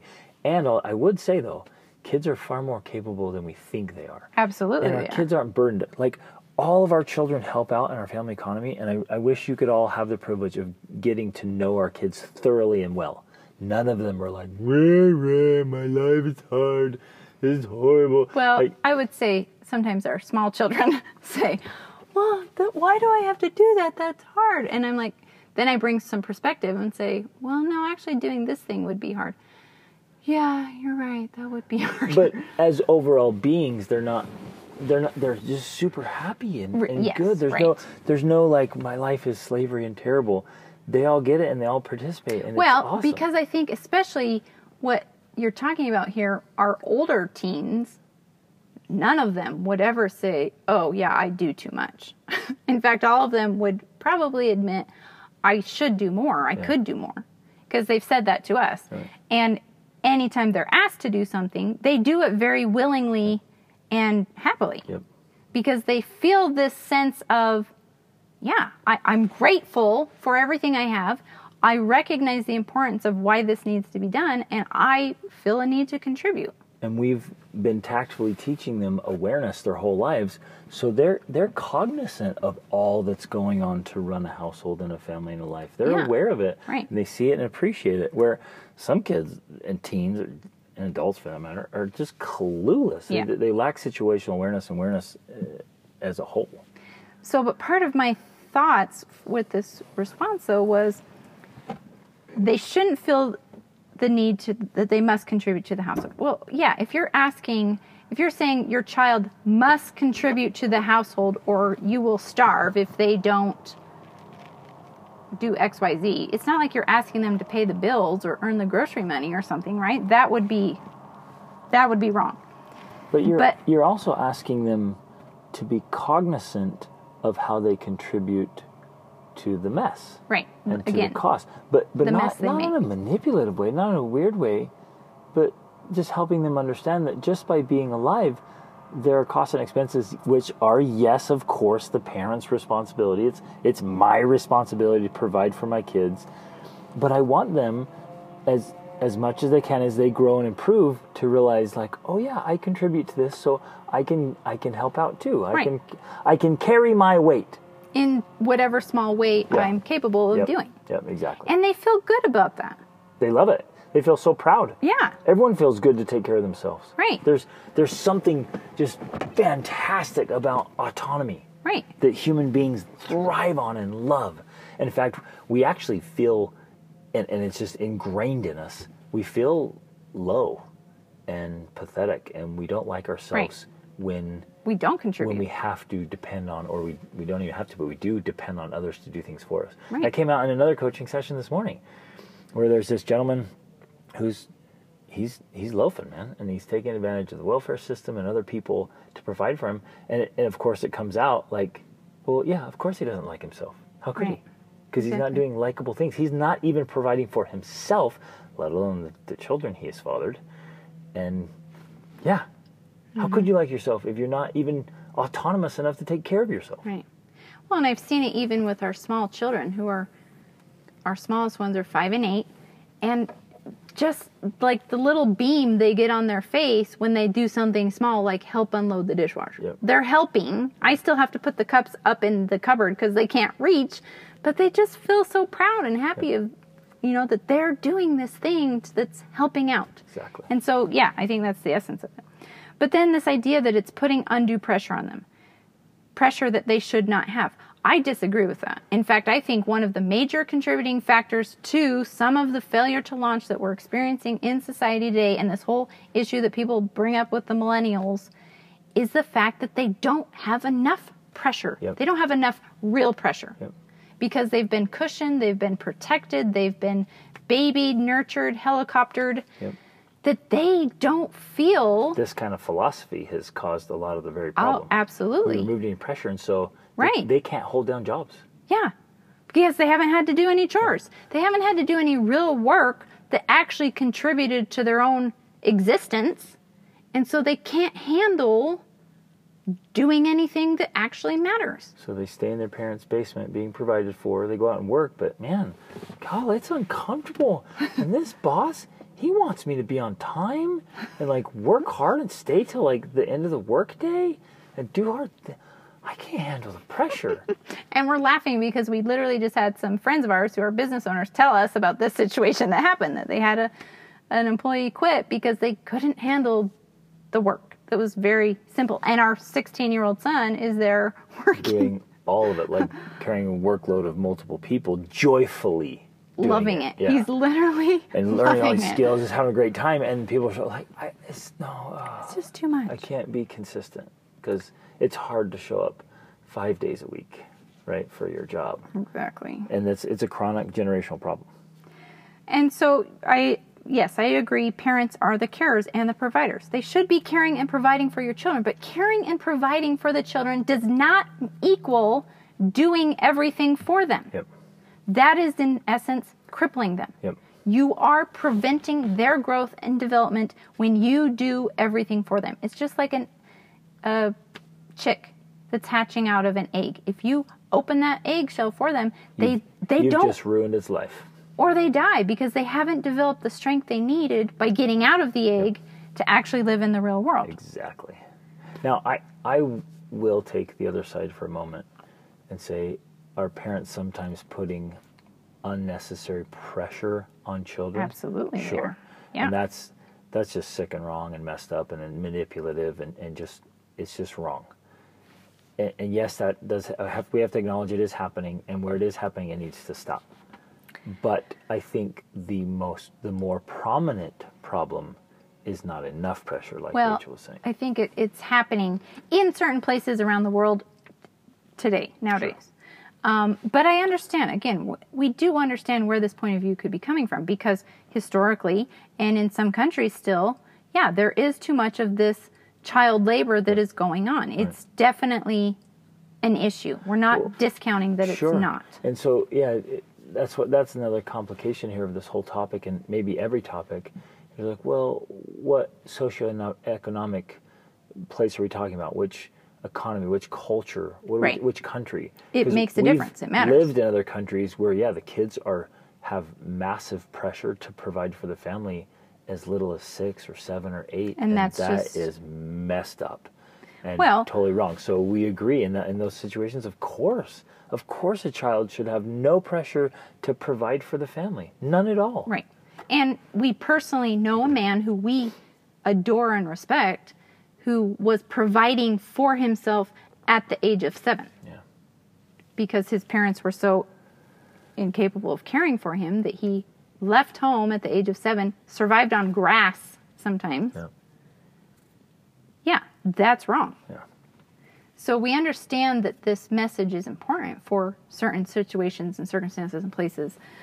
But the danger we often see is, and this happens in all genres of life, the danger we often see is that because this one thing is so wrong, we swing all the way to the other side and say, this must be right. Yep. When in reality, what's right is somewhere in the middle instead of the opposite side. Yep. And so I think even in this case, that's the answer. The answer is not, you know, in some situations, children have too many chores, and so they're being used and abused and child labor is happening. The answer is not all the way to the other side where there's no chores and no responsibility. The answer is somewhere in the middle. Right. And I think that's what we're talking about. Okay. Kids don't need chores to develop respect, etc. We did discuss that already. These are just very cheap excuses to justify what you're doing. They did say, our page does not portray work as bad. It portrays using kids to do the adults' work as something bad. Okay. And it is. Okay, I agree. Again, we're not talking about kids doing adult work. There's adult work, and then there's all the other levels below that. Yep. But there's plenty of work in there that kids can do. And depending on your child and your tactfulness and your approach, a child at 16, 17, and 18 could and perhaps should be doing adult level work. Absolutely. And we have our teens doing adult level work. Like I was thinking the other day, I'm like, if for some crazy reason they had to start life on their own and take care of themselves, I wouldn't be the least concerned. Right. They all could right now, yep. Even our 15-year-old. And our 16-year-old who's working at the farm, he'll be 17 soon. The owners of the farm are planning on taking a trip and leaving him in charge. Yep. By himself, practically, to care for a farm. Yep. That's their business. Yeah. Because he's capable and competent and, as a 16-year-old. And loves it. This kid is on fire with doing all of this work that he just adores. Now, we also recognize that's also a personality thing. Not every child of ours would want to run a farm. And that's fine. That's not a problem. We don't think, oh, you're a worse person because you don't like doing this particular type of work. But they're all capable of doing the work they want to do and doing hard work that's required in that field. Exactly. And they enjoy it. We've raised them to enjoy hard work. Right, because it's necessary. Then one of the things, of course, they mention is that making kids do chores that if you got an adult to do them, you would pay them for. I can't even remember. It was something about paying them. But basically, we do pay our kids for chores. Sure. Very often. Not always. But often they are getting paid to do chores, especially in those cases when we're like, if this is something I would hire someone to do, like the bathrooms or the yard. Or the cars. We pay them to do those chores. Okay. The next one. I was literally shocked at all the comments I got that were about this. I was like, is there like this whole group of anti-chore people that are like all together? Unaware of I know. Whole this whole thing. No, children should not be made to do regular chores. If a child wants to help, the child will ask. Helping is taught via example, not force or manipulation. Now, with this case, there are aspects of truth in this. Yeah. Aspects that I agree in. And I think that's the tricky thing with a lot of things in life. That sometimes it's like mixed in with truth. And you're like, yeah, that's true. Like this whole you're enough type movement, you know, like you're just good enough the way you are. Yeah, that's true. But it's also only half true. Right? Because some things are true, but only half true, not fully true. And in some ways, this is kind of where this lies, I think. Yes, I think young kids, they will ask to help. And that's a great time to say, yeah, help. Yeah. But as they get older, they're not necessarily always going to be asking to help. Now, if you've trained them right and you've helped them see the importance of it like we've been talking about, they do often ask to help. Like, how can I help out? The vast majority of people, unless they've been tactfully taught, they're not really good at awareness. They're not naturally good just by default. They're not naturally good at noticing all the things that need to be done, and so, and they wouldn't even be aware of all the chores that need to be done to function because it's just being done. And at their developmental stage of their brain and their cognitive abilities, they're not walking around saying, "How did all this food get in the pantry? Wait a minute, how come the internet always works? Is this a free service? When I go to an ATM, like, does this machine just hand out money to anyone with a little plastic card? Right? And so you have to walk them through and just let them know. And we do this all the time. Just letting those kids all the expenses and all the things that need to be done because you're teaching awareness. Then once they know, then they might be like, wow, okay, I can help with that. But then sometimes it's just kind of the default setting of humans. Of humans is this inherent laziness, like, I'd rather take the easy way, right? And that plays out. If I don't have to do it, why do it? Because mom's likely to do it, or someone else is likely to do it. Yeah. So why should I necessarily do it? It's the least effort strategy that people use they'll do just enough to not get fail the class, or just enough to not get fired, just enough to get the job done. Most people operate on a good enough attitude and philosophy, and a lot of kids will too. And so you're instructing they're taught them, differently, training them to do that. So there's some truth there, but again, I think it's one of the favorite things that our oldest daughter said one time was we'd gone on a trip, Greg and I, because we lead couples trips, and we went away, and because our children were mature enough, I think she was maybe 17 at the time, we left all of our kids at home by themselves. So she was 17, our youngest was probably 3, 7 of our kids. And I think the people who have commented on your post today would be just come unglued at the thought of us leaving our kids home to take care of themselves. But they are responsible enough to do it. So are. And so when I got back, one of the things she said was, you know what, Mom, I just didn't realize that one of the jobs you do is to manage all of the chores getting done. She's like, I didn't realize that was an actual job until I was doing it while you were gone. And that's kind of what we're talking about. Like, the kids might not be aware of everything that needs to be done because there's actually a job that's an adult job that mom or dad have of everything that needs to be done, that you're paying attention to, that like this needs to be taken care of and that needs to be taken care of and who can I find to do this? Like that's part of the job. And so back to this hierarchy of chores, that's one of the things that you should be doing, but it doesn't mean you should be doing that and actually doing all the jobs. Right. Because then you're doing a disservice to your children who need to learn about how the world works.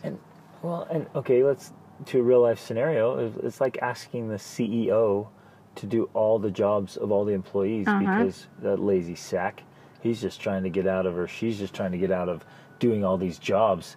It's like, no, like there's a hierarchy of work, and nobody expects the CEO or the president to be fulfilling the jobs of other people. That's why he hires or she hires other people to do those jobs. Like there's roles. Right. Yeah. So you're saying that you're like the CEO or the president, and so your kids need to do I was really the lesser jobs. That for you. I'll take thank you. Maybe a vice president position. That's good. And yes, it does. That may sound harsh, but the kids are less capable and less competent. They just are. They have less life experience and less skills. And there's a hierarchy down to the little ones. Well, one of the that's reasons... just the nature of life. Exactly. One of the reasons we are the carers and providers is because we have more competence and life skills. If we didn't, it's the blind leading the blind, and we're all going to starve to death because none of us can provide make decisions. That's another problem we're seeing in this generation with the failure to launch epidemic is these kids just getting out of high school or college think they are competent and capable enough to run a company. They want the raise after a week of being there, and they want to be able to tell everyone what to do because they are the cats. These are real life stories. These are real life stories. These young adults showing up and being like, I should own this place. That you guys should just give it to me because my parents always told me how special I am and how successful I'm going to be. And like, dude, you have hardly any skills.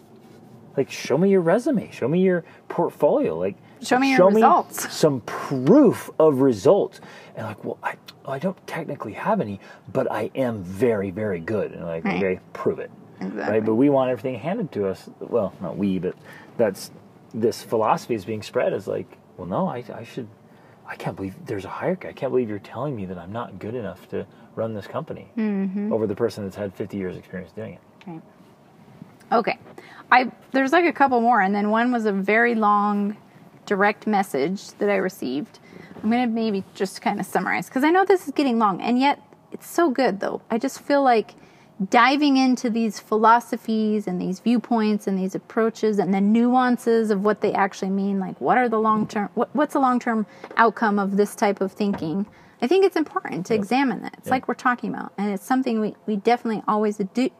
We always do in our approach to life, is examining these nuances of what it actually means, because semantics matter, and you know, it has its part. If nothing else, I hope you all take away from this the practice of examining things from all sides and really looking at the deep long-term consequences, what things mean and why, and what your approach is, and revisit it often and really reconsider deeply things you thought were so simple and just kind of cut and dry. They're not. Yeah. And I also do wonder because first of all, most of the people that made these comments we're reading are not actually people that are following me, which is one. It's just so fascinating to me, first of all, that all of these comments were made. They were all very lengthy. In some ways, they're emphasizing the same point. Even this next one, you know, that kids shouldn't do chores because it's mom and dad don't want to do their household duties. That's what they're saying. My kids are adults today, but growing up, they never had regular chores, and neither did I. Well, what does that even mean, right there? First of all, you're like, wait a second. You never had regular chores? What does that mean? What did your living environment look like? Like, how did you live? How did you eat? How did you function? How did you do anything? Perhaps they're saying their parents did all the chores, and so they adopted that same philosophy of like, well, my mom and dad did all the work, so I didn't have chores, so I'll do all the work so my kids don't have chores. And then likelihood is their kids will grow up and they'll do all the work. But my experience, and again, this is a vast experience across 5 continents, is like parents who do all the chores and all the work aren't really being parents. They're being servants.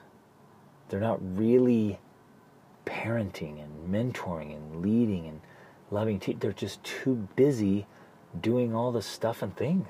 Mm-hmm. That's just a reality. And like you can't argue that, because there's 24 hours in a day, and all that stuff takes time. And so if you give your time and attention to taking care of all the temporal stuff, then you can't give it in other ways. Right. So I'm going to make an argument that you doing all the work is actually a form of negligent parenting. Right.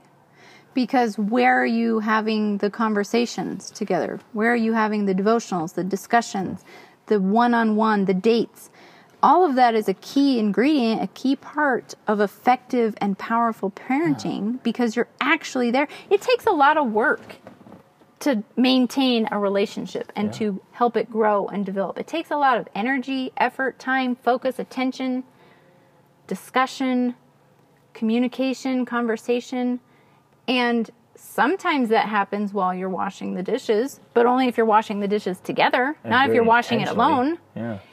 A lot of times that happens while other things are getting neglected. You're not doing the dishes or vacuuming because you're having a heart-to-heart conversation that needs to happen about something important. Right. And not even to mention all the educational stuff and a big, thorough, broad education and exposure and experience and adventure. Like, when are you doing all of that? Right. Like, how are you seeing the whole world and all those things and developing skills and talents and abilities in your own education? You're not, because you're like taking care of chores. Right. Which in that case can become an argument for kids not doing chores, which I get and can agree with that in that case, because sometimes, yes, like you mentioned before, the kids shouldn't be doing the chores because it's now taking away from their educational experience or their experiential experiences, their growth and development, their skills, which with the direct message I got, that was one of the things it talked about. In fact, it quoted a Harvard study saying that kids who do too many chores, it can affect their GPA. Okay, right, I get that. Like, if your kids are doing so many chores, they're not getting an education, that's a problem. Sure. That shouldn't be the case. That's just a simple time equation. They're spending more time doing chores than spending time in education. But hold on, I want to pause there. As though GPA matters. Well, that's a whole nother doesn't. discussion right there. We're not even going. Grades do not matter in the least. There's no correlation between grades and success in life. And happiness. And happiness, Happy exactly. marriages and families and being a healthy, competent, whole human being. Right. Nothing. Zero. Zip. Zilch. Nada. This isn't my opinion. But okay. But that's another day. podcast. That's another podcast right there. We can't go there. Chores aren't but they did say yet. So he said, my kids are adults. They didn't do any chores, yet they are very responsible and hardworking adults. Well, back to this thing we mentioned before. Well, what does that actually mean? Yeah. Because your definition of responsible and hard work, and I'm not saying that they're not. I just am I want a definition for that, because my definition of something could be very different from your definition of something. And that's where people can get confused, because you could say, oh, my kids are hardworking and responsible. And you think it means the same if thing. I saw some kids, I might say, no, they're not. This is my definition, and that doesn't equal. Yes, you're right. And I would also say that that's a great point. You don't necessarily have to do chores to become hardworking or responsible. Absolutely not. Yep. Right. Chores aren't a child's responsibility. Play is. I agree with that. Agreed. But at the same time, especially as we've already talked about this, as they mature, they have to learn to become aware of the own mess they make in the world and how to bring order to that chaos. So that's part of being alive. Those of you listening, at what point do your children start picking up responsibility for their own existence, and how is that done tactfully in a healthy way? These are things you have to decide and practice and implement. Like, where does that happen, and how does that incrementally go up, and how are you going to measure if it's working or not? So you have to think through all this. It's very strategic. And then it's saying, reading through comments on a chore chart page, I don't know where that was. It wasn't my post. I could not help but wonder, are people crazy? Why must a 2-year-old sort recycling? Okay. Don't know where that comes from. But I'm also saying, well, a 2-year-old could sort recycling. If they wanted to sort recycling, like, that could be a fun thing to do. Why is... they have recycling companies that do that. Okay, that's the other side. This is a great point, though, of like, any chore has to be relevant. Yes. That is so important. If it is merely arbitrary, like, or silly, I'm trying to keep you busy work, and... yes, oh my goodness. Can I get a little fired up here? If you have your kids do anything just merely as busy work to keep them busy, then lovingly, I'm looking right in your face saying, shame. With an angry emoji? I'm giving you the angry emoji face. Because that's just stupid. And kids, pathetic. There's so many great things in life. Kids see through that. Yeah, they totally do. And they resent you for making them do work that's, like, pointless. Yeah. Okay? That's one thing. The other thing I've seen, though, that you reminded me of by getting upset about this, is when parents use chores as punishment. Yep. If you want to teach your kids to work, why in the hell are you using it as a punishment? Yep. Because they're now associating work and chores with a consequence for doing something bad. Yep. Which goes totally against the approach we're trying to promote here, I guess, or present or explain, that you're trying to help children see the deep fundamental philosophy and reason for doing chores. However you define chores, that it's part of the necessity of being alive and existing. And it's part of bringing meaning and value to your life. And anything you do on a regular basis, especially daily, it's not insignificant because it happens every day of your mortal existence.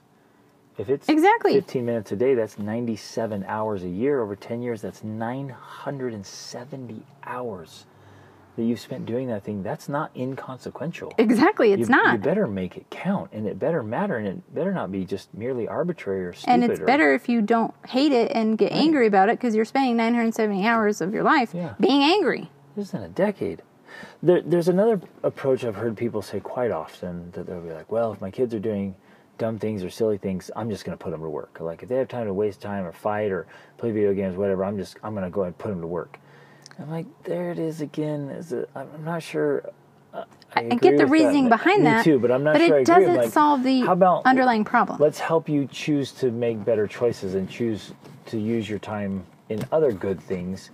Let's not just say, well, if you can't choose to do anything, then I'm putting you to work. I'm like, I'm not so sure. Because the ideal here is that we are all choosing to use our time well, to do good things, to benefit ourselves and to benefit others, to serve, to love, but not in a forced way and not as a consequence. Right. Well, because one, you're first of all choosing to not fight with people, right? That needs to be the first choice you're learning how to make.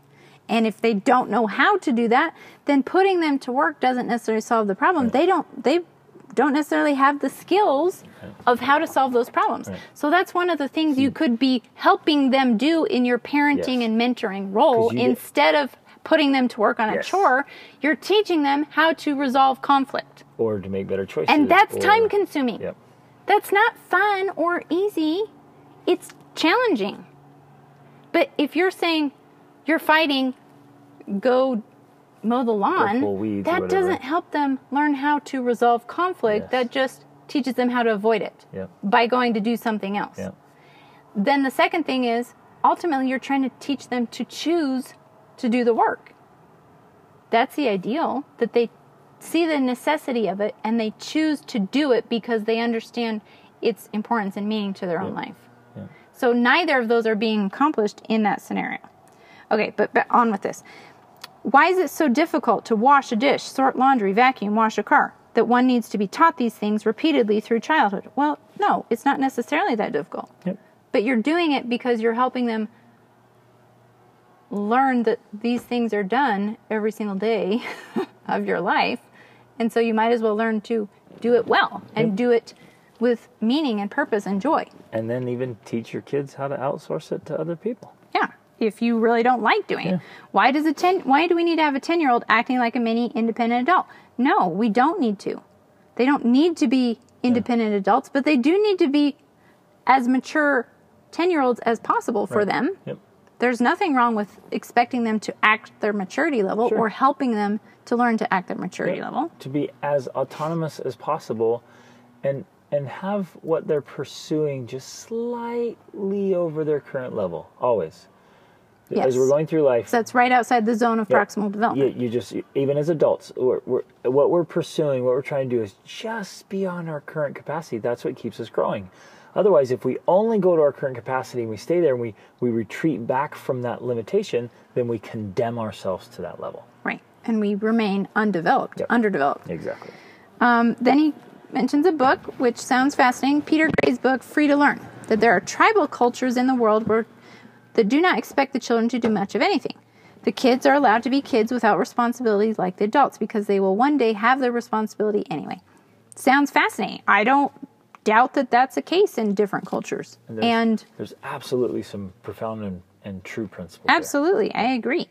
The kids play like they are doing the jobs of the adults in the tribe. Yes, I've seen that, and I think that's especially important for younger children. I think it's good for the younger children. And I guess we should emphasize that just in case that's being misunderstood, because I think it is in a lot of these comments.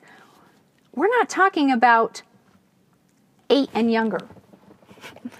Like 8 and younger, they're encouraged to do chores. They're encouraged to participate, but they're definitely not forced to do them or punished for not doing them. As they get older, 9, 10, 11, and especially 12 and above, that's when it's more of I wouldn't say, it's definitely not forced, it's an expectation. But it's an expectation because you are alive. Yep. And you eat, and you sleep, and you wear clothes, and you're old enough and big enough to help out. Exactly. Yeah.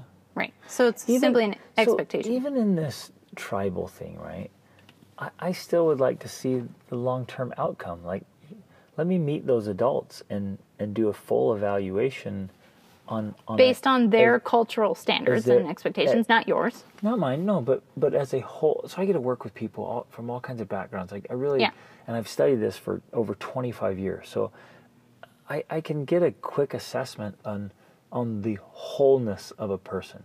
Mental, emotional, physical, social, spiritual, financial. I can get that. I would love to meet these adults who are raised without chores and see, are they whole, healthy, wonderful, thriving, happy adults? Otherwise, this model we see, so what?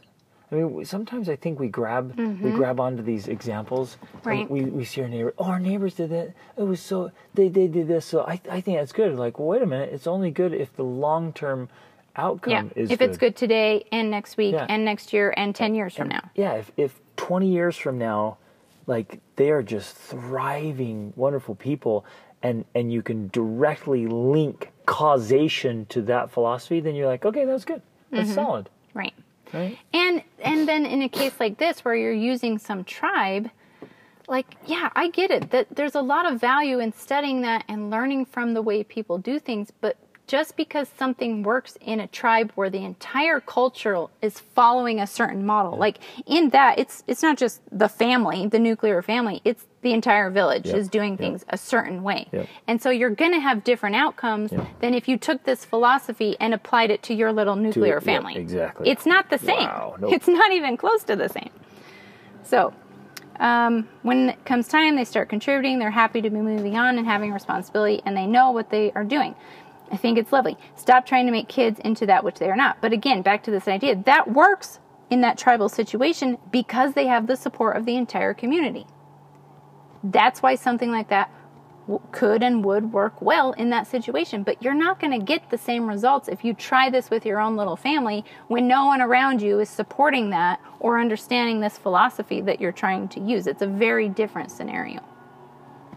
And especially if all the bulk of the workload of the chores falls on you. Right, without the support of the community. Then ironically, you're going to be an absentee parent because you're doing all the chores and you're not actually present with your kids. And you might pat yourself on the back and be like, well, I'm not one of those working parents that was always gone. Like, actually, you were. You were just working at home. You were just doing all the chores at home, and you were in the same room, but you weren't together. Ooh. Man, I feel adamant about that one. Okay, last one. Starts by saying, I could not disagree with you on this subject of children and chores more. Wow. First of all, my very first question I just would be curious about is, does he have any children? If so, how many? That would be my first question. And are they grown, and what's the outcomes? And are they grown, and what are the outcomes? He does say, I have examined all the research. Wow. Yeah. That's quite inclusive. He must be elderly and spent his whole life studying. Because that's incredible. As far as I know, no matter what the topic is out there, you could spend a lifetime studying it and still not cover everything that's out there. So you haven't read it all. There is not any study to the effect that chores really help kids, not even the Harvard study, which I have examined. In fact, the only study I found that came close to testing this idea was a 2003 study at the University of Amsterdam. In this study, which I kind of mentioned before, they found a direct negative path was found between the number of chores assigned and the school success GPA, which again, you said was like, who cares? Yeah. And GPA doesn't necessarily mean anything. Yeah, although I do understand. What are they measuring? They're measuring academic performance. They're not measuring the character and attribute, the happiness. They're not measuring anxiety levels, depression. Yeah. Like you said, happiness, joy, being well adjusted. Yeah. Being emotionally and mentally stable. They're not measuring any of that, so who knows if that's even effective. Although they are saying that chores had a negative effect, which I could understand that, and we talked about. You could be doing so many chores that you don't spend time with your kids, or you don't get an education. Yes, that's a real thing. And it depends on how it's being implemented, too. And too many chores and responsibilities interfere with schoolwork. Great. Again, there's no evidence that doing chores contributes to a child's success. The Minnesota research was not peer-reviewed and thus unreliable. Okay. The challenge with doing, like, I'm a research person. I like the research. I like the data.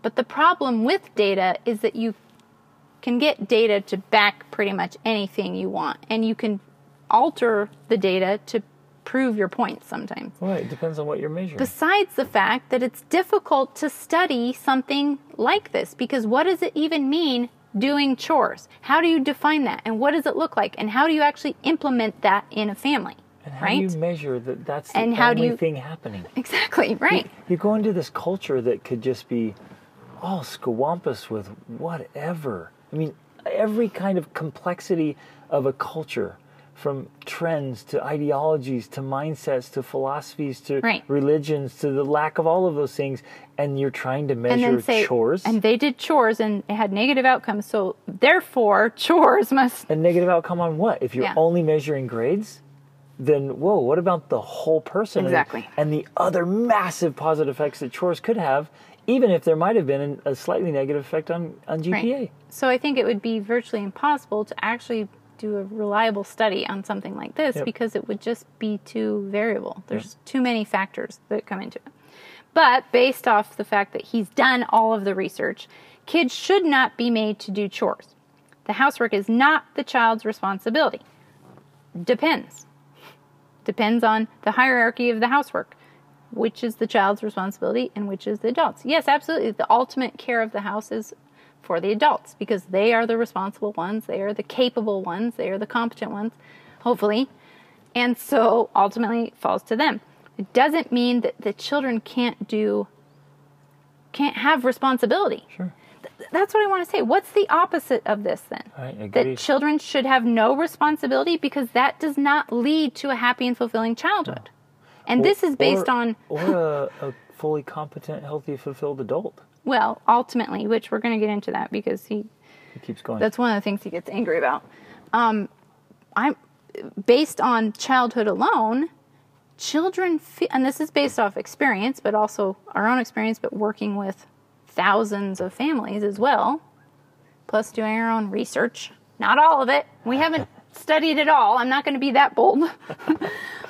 But as human beings, which children are human beings, you feel more fulfillment by being responsible.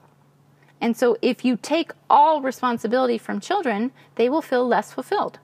Well, that is the most fundamental principle and practice of a human being from childhood through adulthood is to take on responsibility. Yeah, take on as much responsibility as you are capable of taking on. This is what Jordan Peterson preaches ad nauseum, which is not nauseum. I enjoy it, but take on as much responsibility as you're capable of taking on. And if you prevent someone from taking on responsibility because you determine that they should not, for whatever reason, because they're a child or whatever, you're being authoritarian in that case, and you are preventing their growth and development because you're not allowing them to take on responsibility. That right there is neglectful parenting in my mind. Oh my goodness. Okay. The parents are the carers and providers. Again, it's a very similar message that's being pushed out there, so it's fascinating to me, like where this wording is, where this ideology is coming from. Yeah. They're the carers and providers. Agreed. The children are not the help. Agreed. They're not the help, but they are also sovereign individuals who can and should be responsible because it's best for them. Kids should play, not work.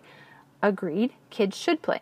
But again, we're not making a blanket statement that the same philosophy and work should be used on teenagers as it is for 2-year-olds. That's foolish. There's a hierarchy there. Schoolwork, including homeschool academic work, is plenty enough. Maybe.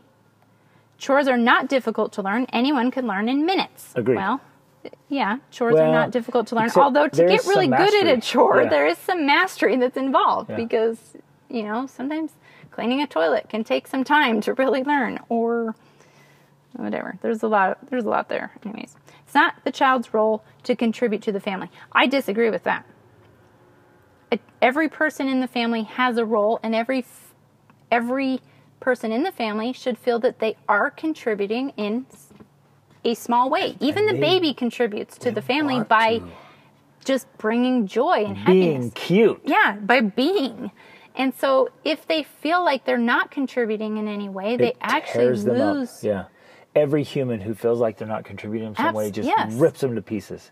And they have major psychological and emotional problems. And the problem is a child is not going to understand that or be able to articulate it. But and so you as the parent are inflicting this psychological worthlessness on them. Yeah. And they can't understand why. Oh, man, this fires me up. Because the underlying philosophy on this is, little child, little person, you're incompetent. You have no utility. Right. You have no use in this family. You have no role to play. You have no contribution to make. That is messed up. The best thing you can do for a kid is make sure they are and feel useful and competent and capable. And so he says, as for self-confidence, deep relationship, pride, this can be gained via many other ways. I agree with that. These include play, art, sports, family time, etc. Yep. Yes, I agree with that. But it still does not remove the need to feel useful, to feel that you do contribute in some small way. And this is psychologically based. Like, I could get the research from Jordan Peterson on this. For human beings, we have to feel that we are useful and that we contribute in a way. And so even if we have confidence and pride and good relationships, if we still feel useless, if we still feel that we don't contribute in our own family, that's going to cause psychological problems. Yeah. I think what they're trying to do is protect children. Kids, yes. And we should. Yes, absolutely, we should protect them. And protect them from too much work, where work becomes their occupation as children instead of play and learning. Right. And we 100% agree with that. Yes, absolutely. A child's childhood should be play and learning and life and exploration and fun, but also include a little bit of work, and it grows as they grow, because work is fulfilling. Right. Work is good. I guess the underlying premise here is that work is bad. Yes. And work makes you feel bad, and work robs you from other good things, and that's just not the case. Kids who are appropriately brought into work, they get such a sense of satisfaction and development from participating in work, and so they should. Right. And so I think that's part of the challenge too, is if you as an adult believe these things, that work is bad and it's painful, then in an effort to protect children, you might want to keep them from having to do these things until they are forced to do them as adults. Yeah. And that, I think, is part of the problem in this whole scenario, is that adults aren't seeing this in the right light. Adults aren't seeing work as a blessing or a benefit. So it often comes back to what we've talked about before in other podcast stuff. Like, if you as an adult hate your job, and you hate your existence, and you just think it's just drudgery and grind, and life is just terrible, then how could you not adopt this kind of philosophy of just let kids play, because once they become adults, it's going to be so miserable and horrible and terrible. I'm like, dude, you need to get a job that you love. You need and to love find your life. passion and love in life and work. And get out and do all these great things. You need to transform yourself so that you can see, like, oh, wait a minute, this is great. And we can start leaning into this wonderful journey sooner. Right, which includes this family community of work and love and joy and happiness that's taking place on a daily basis to exist as a family unit. When done well, is such a beautiful thing. It's actually a fun thing. It's actually, like, I feel like we have a lot of fun in our house. Just while working.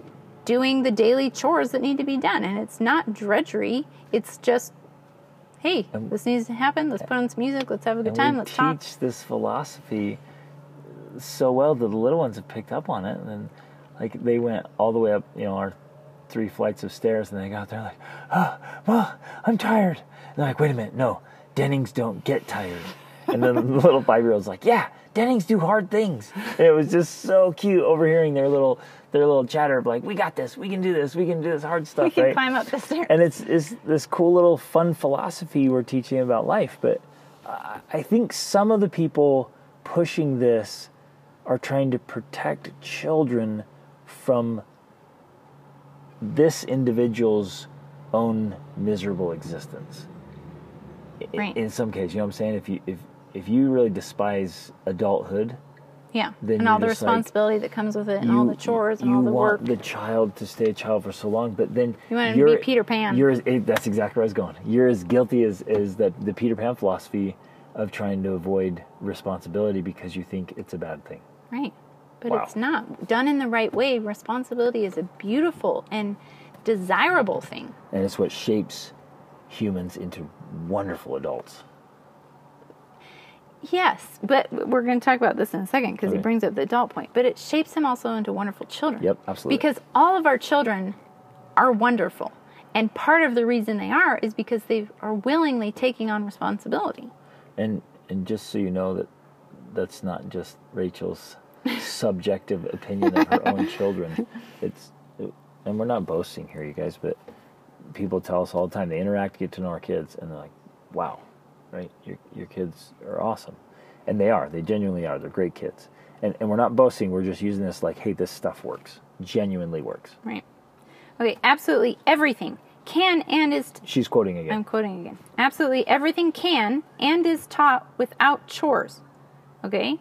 Possible, but again, like, what else are you going to do if you're not doing chores? You can go out of your way and take your kids to a farm or have them get a job or whatever, but like, it seems even more effort. Big words like everything.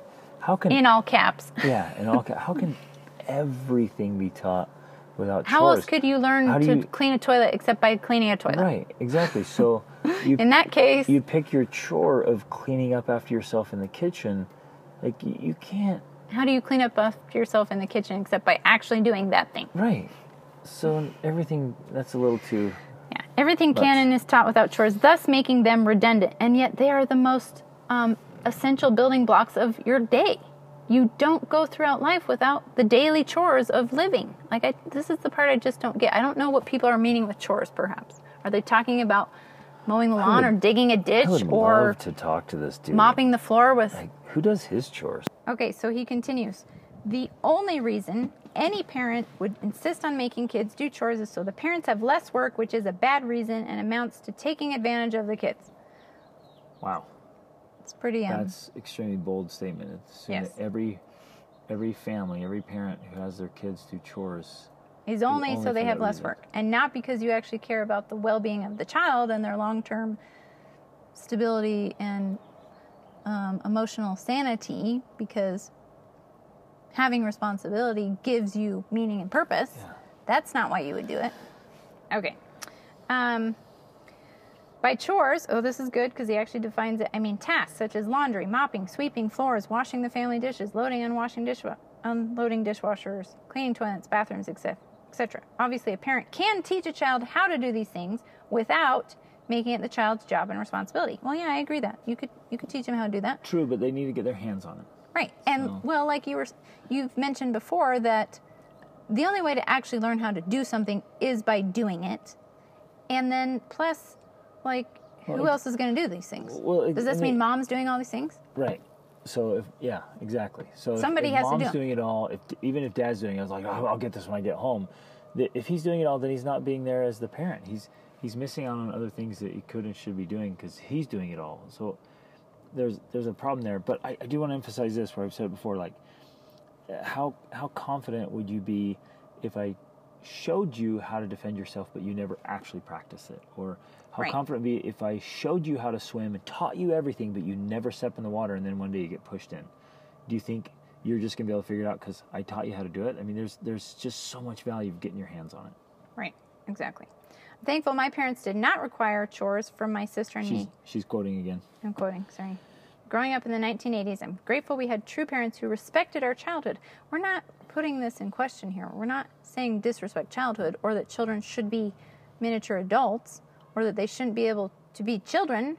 That's not at all our point. Like, we truly believe in that. In fact, our entire educational approach and philosophy is based off of allowing them to act their age, to be their maturity level. And I think in his defense here, lots and lots and lots of parents don't do that. They're Right. not letting their kids agree. be kids. Yeah. And that's so sad. They're working them way too hard. Right. I agree. So it's not one extreme or the other. We have to find this middle ground, this balance. Both my sister, me, and everyone I grew up... I never had any problems with performing any chore. Both my sister, me, and everyone I grew up with are living proof that regular chores for kids are worthless. It just seems so extreme to me. Like, there's no value whatsoever at all in having a regular chore, even if it teaches you that regular chores are a part of being alive and you have to do them if you want to eat or wear clothes. There's such a bigger picture thing missing here in this argument. Like, who's doing the chores then? Right. They can't not be done just because we think chores are worthless. Who does them? And whoever's doing them is just carrying this massive, massive load and missing out on other, I would say, more important things. Right, exactly. So he says maybe the only value for kids doing chores is it takes a load off of lazy parents. Well, no, because our entire approach is doing it for their benefit. Like, I sincerely believe, yes, I'm not going to disagree that I don't receive any benefit for having my children do chores. Like, yes, I still receive a benefit because that's one chore I don't have to do. But that's not the main reason for doing it. You use that time and energy that would have been spent in that, you use it to do other things that even benefit the kids more. Yes, you're true. not just sitting around wasting your life, and I see that some parents do. If there's any benefit to you specifically, Rachel, you use that to turn around and benefit the children in our family even more so. So it's like you're not sitting there like, oh, I don't have to do that. I'm going to go sit in my office and do nothing. Yeah. Do you know how long it took? I'm quoting again. Do you know how long it took for me to learn, for example, laundry? 10 minutes. Okay, great. It doesn't take that long to learn these things. We agree. But like you're saying, if that's the reason parents are giving for why they have to do the laundry, like you have to do the laundry so you can learn how to do the laundry. Well, no, you can learn to do the laundry in 10 minutes. You have to do the laundry because you wear clothes. Yeah. And if you want to wear clothes, someone has to do those clothes. So you, especially as you become more mature, right? And we're especially talking about by the time your kids get to teenagers, they should be able to do these things. Now, some of these people will think that that's child labor because our 11-year-old actually does the laundry for the entire family. So, that's, I'm sure, taboo. I guess we have to define what labor is. Putting laundry in the laundry That's machine. That's not labor to me. It's like you're throwing it in. There's hardly any easy. labor at all. Right. That's why the 11-year-old gets that job because he said, I don't want to do this job. I said, okay, pick a different job. Do you want to be in charge of fixing the cars or mowing the lawn? Like, you pick. You decide which job do you want. And ultimately, he wanted that one because it was easier than other jobs that had to be done. So you're right. It's not hard, but laundry has to be done because you wear clothes. Now, you might say, but he's doing your laundry. You're using him. You're taking advantage of your son so that you don't have to do your own laundry, Rachel and Greg. Well, okay, fine. But that's because I'm ordering all the groceries that he eats, and I'm making the meals that he eats, and I'm paying for the internet for his online classes, and I'm doing the Instagram posts for his online classes so that he can attend this class. Like, there's a lot of other things I'm doing for him. Thousands of dollars so he can go on epic trips with us and do incredible things. Yeah, so, I feel like it's a fair exchange when we tally the books up here because I'm actually doing a lot more for him than he is doing for me, ultimately. And so I do want to emphasize this, though, parents. If the reason you keep telling your kids that they're doing it so they can learn how to do it, it actually makes them feel stupid. Yeah. Because it's something they can learn how to do and do well in just maybe a couple hours even. If we exaggerate this guy's 10 minutes here, let's say it take a couple hours to learn how to do well. Like, if the months and years pass and you keep telling your kids, I'm teaching you, I'm making you do this so you know how to do it. It's dumb. That's a dumb reason. It's like, I know how. Yeah. I should be done. Exactly. No, I'm having you do this because you wear clothes, and this is what has to be done if you're going to wear clothes. Clean clothes, at least. Clean ones, exactly. And then the guy continues, I had the cleanest room at seminary, or everyone said so the nonsense doesn't stick with me. So his conclusion then is because his personal experience was, my parents never made me do any chores, and so when I moved out, I had the cleanest room, therefore you don't have to do chores in order to be neat and clean. Okay, cool. Great. Okay. Yep. We're not saying that that's the only way this formula works. Nope. But what we are saying is what you're doing living on your own are chores. You're taking care of your space and your things. And I think his argument is like, now that I'm adult on my own, I need to do those chores, but not when I was a kid. Right. And so then we circle back, like we said so many times, well, who was doing them? And if they were doing them, what were they not doing? Able to do, exactly. What did your mother not get to do because she was doing your laundry for the whole time you were there? Oh, man. Because, ultimately that's part of this whole thing. Because your mother is a person too. Yep. And she has a life, and she has passions, and she has interests. Well, and it if sounds she like maybe couldn't she do them didn't. because she was doing all the chores because that's a parent's responsibility, quote unquote, like I get it. But that's messed up in some ways. Not parenting. That's being the errand girl or the errand boy, or the maid or the servant. It's not parenting. And I think a lot of people see it that way. Like, my role as a parent is to take care of all the temporal things. Like, that for me is just selling it way, way, way short of what it means to be a parent. Exactly. If your definition of parenting is just take care of all the temporal needs and do all the stuff, you are living so far below your privileges and responsibilities as a parent. Agreed. Plus, as a person. Yep. Especially if it comes at the neglect of other pursuits. You are not going to be whole as a person. So, in a way, I mean, all we're saying in our approach to chores is we're simply balancing the workload. Yep. We're asking people in the family to do the work that is equal to their maintenance.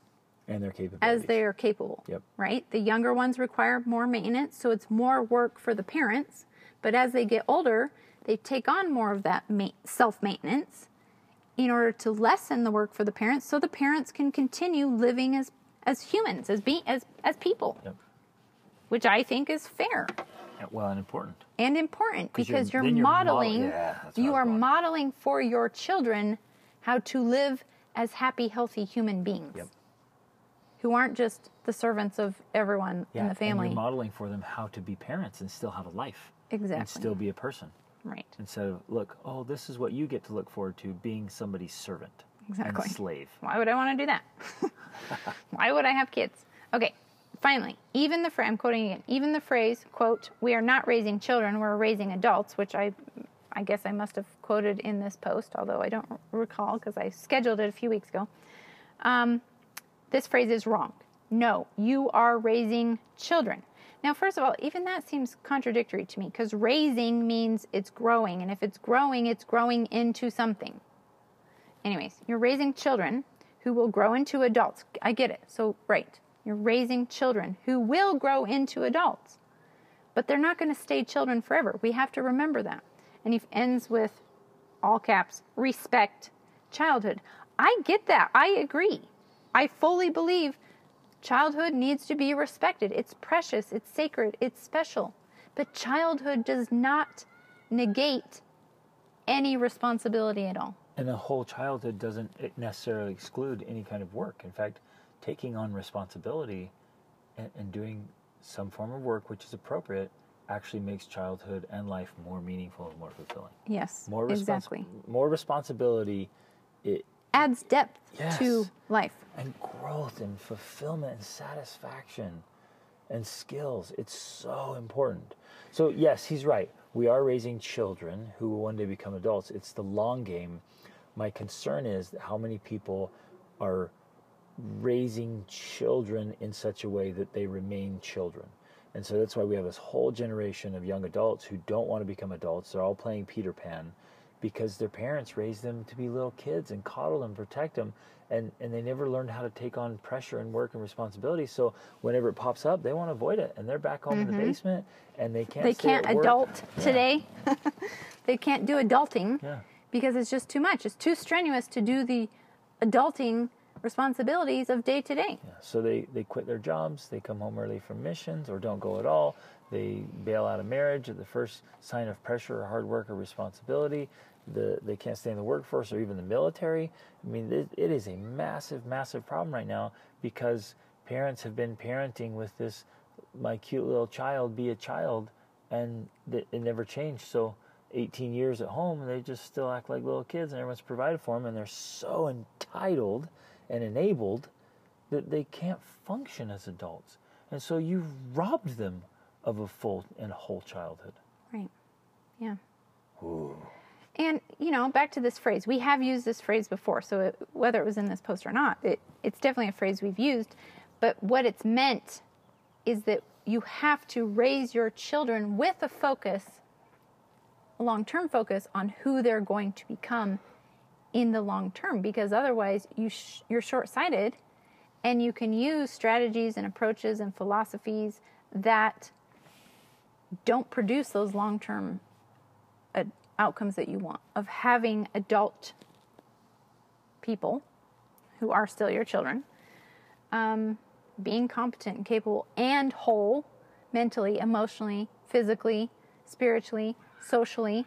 That's the long-term goal. Chores is just one aspect of it that can work well. Now, granted, there are some cases where not using chores could work out fine.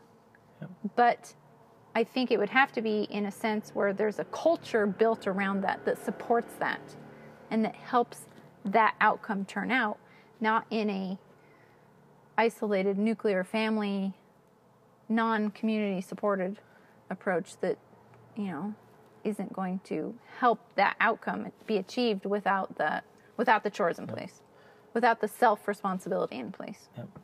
And ultimately it comes back to, this is one piece of a very complex puzzle. Exactly. How does it all fit in?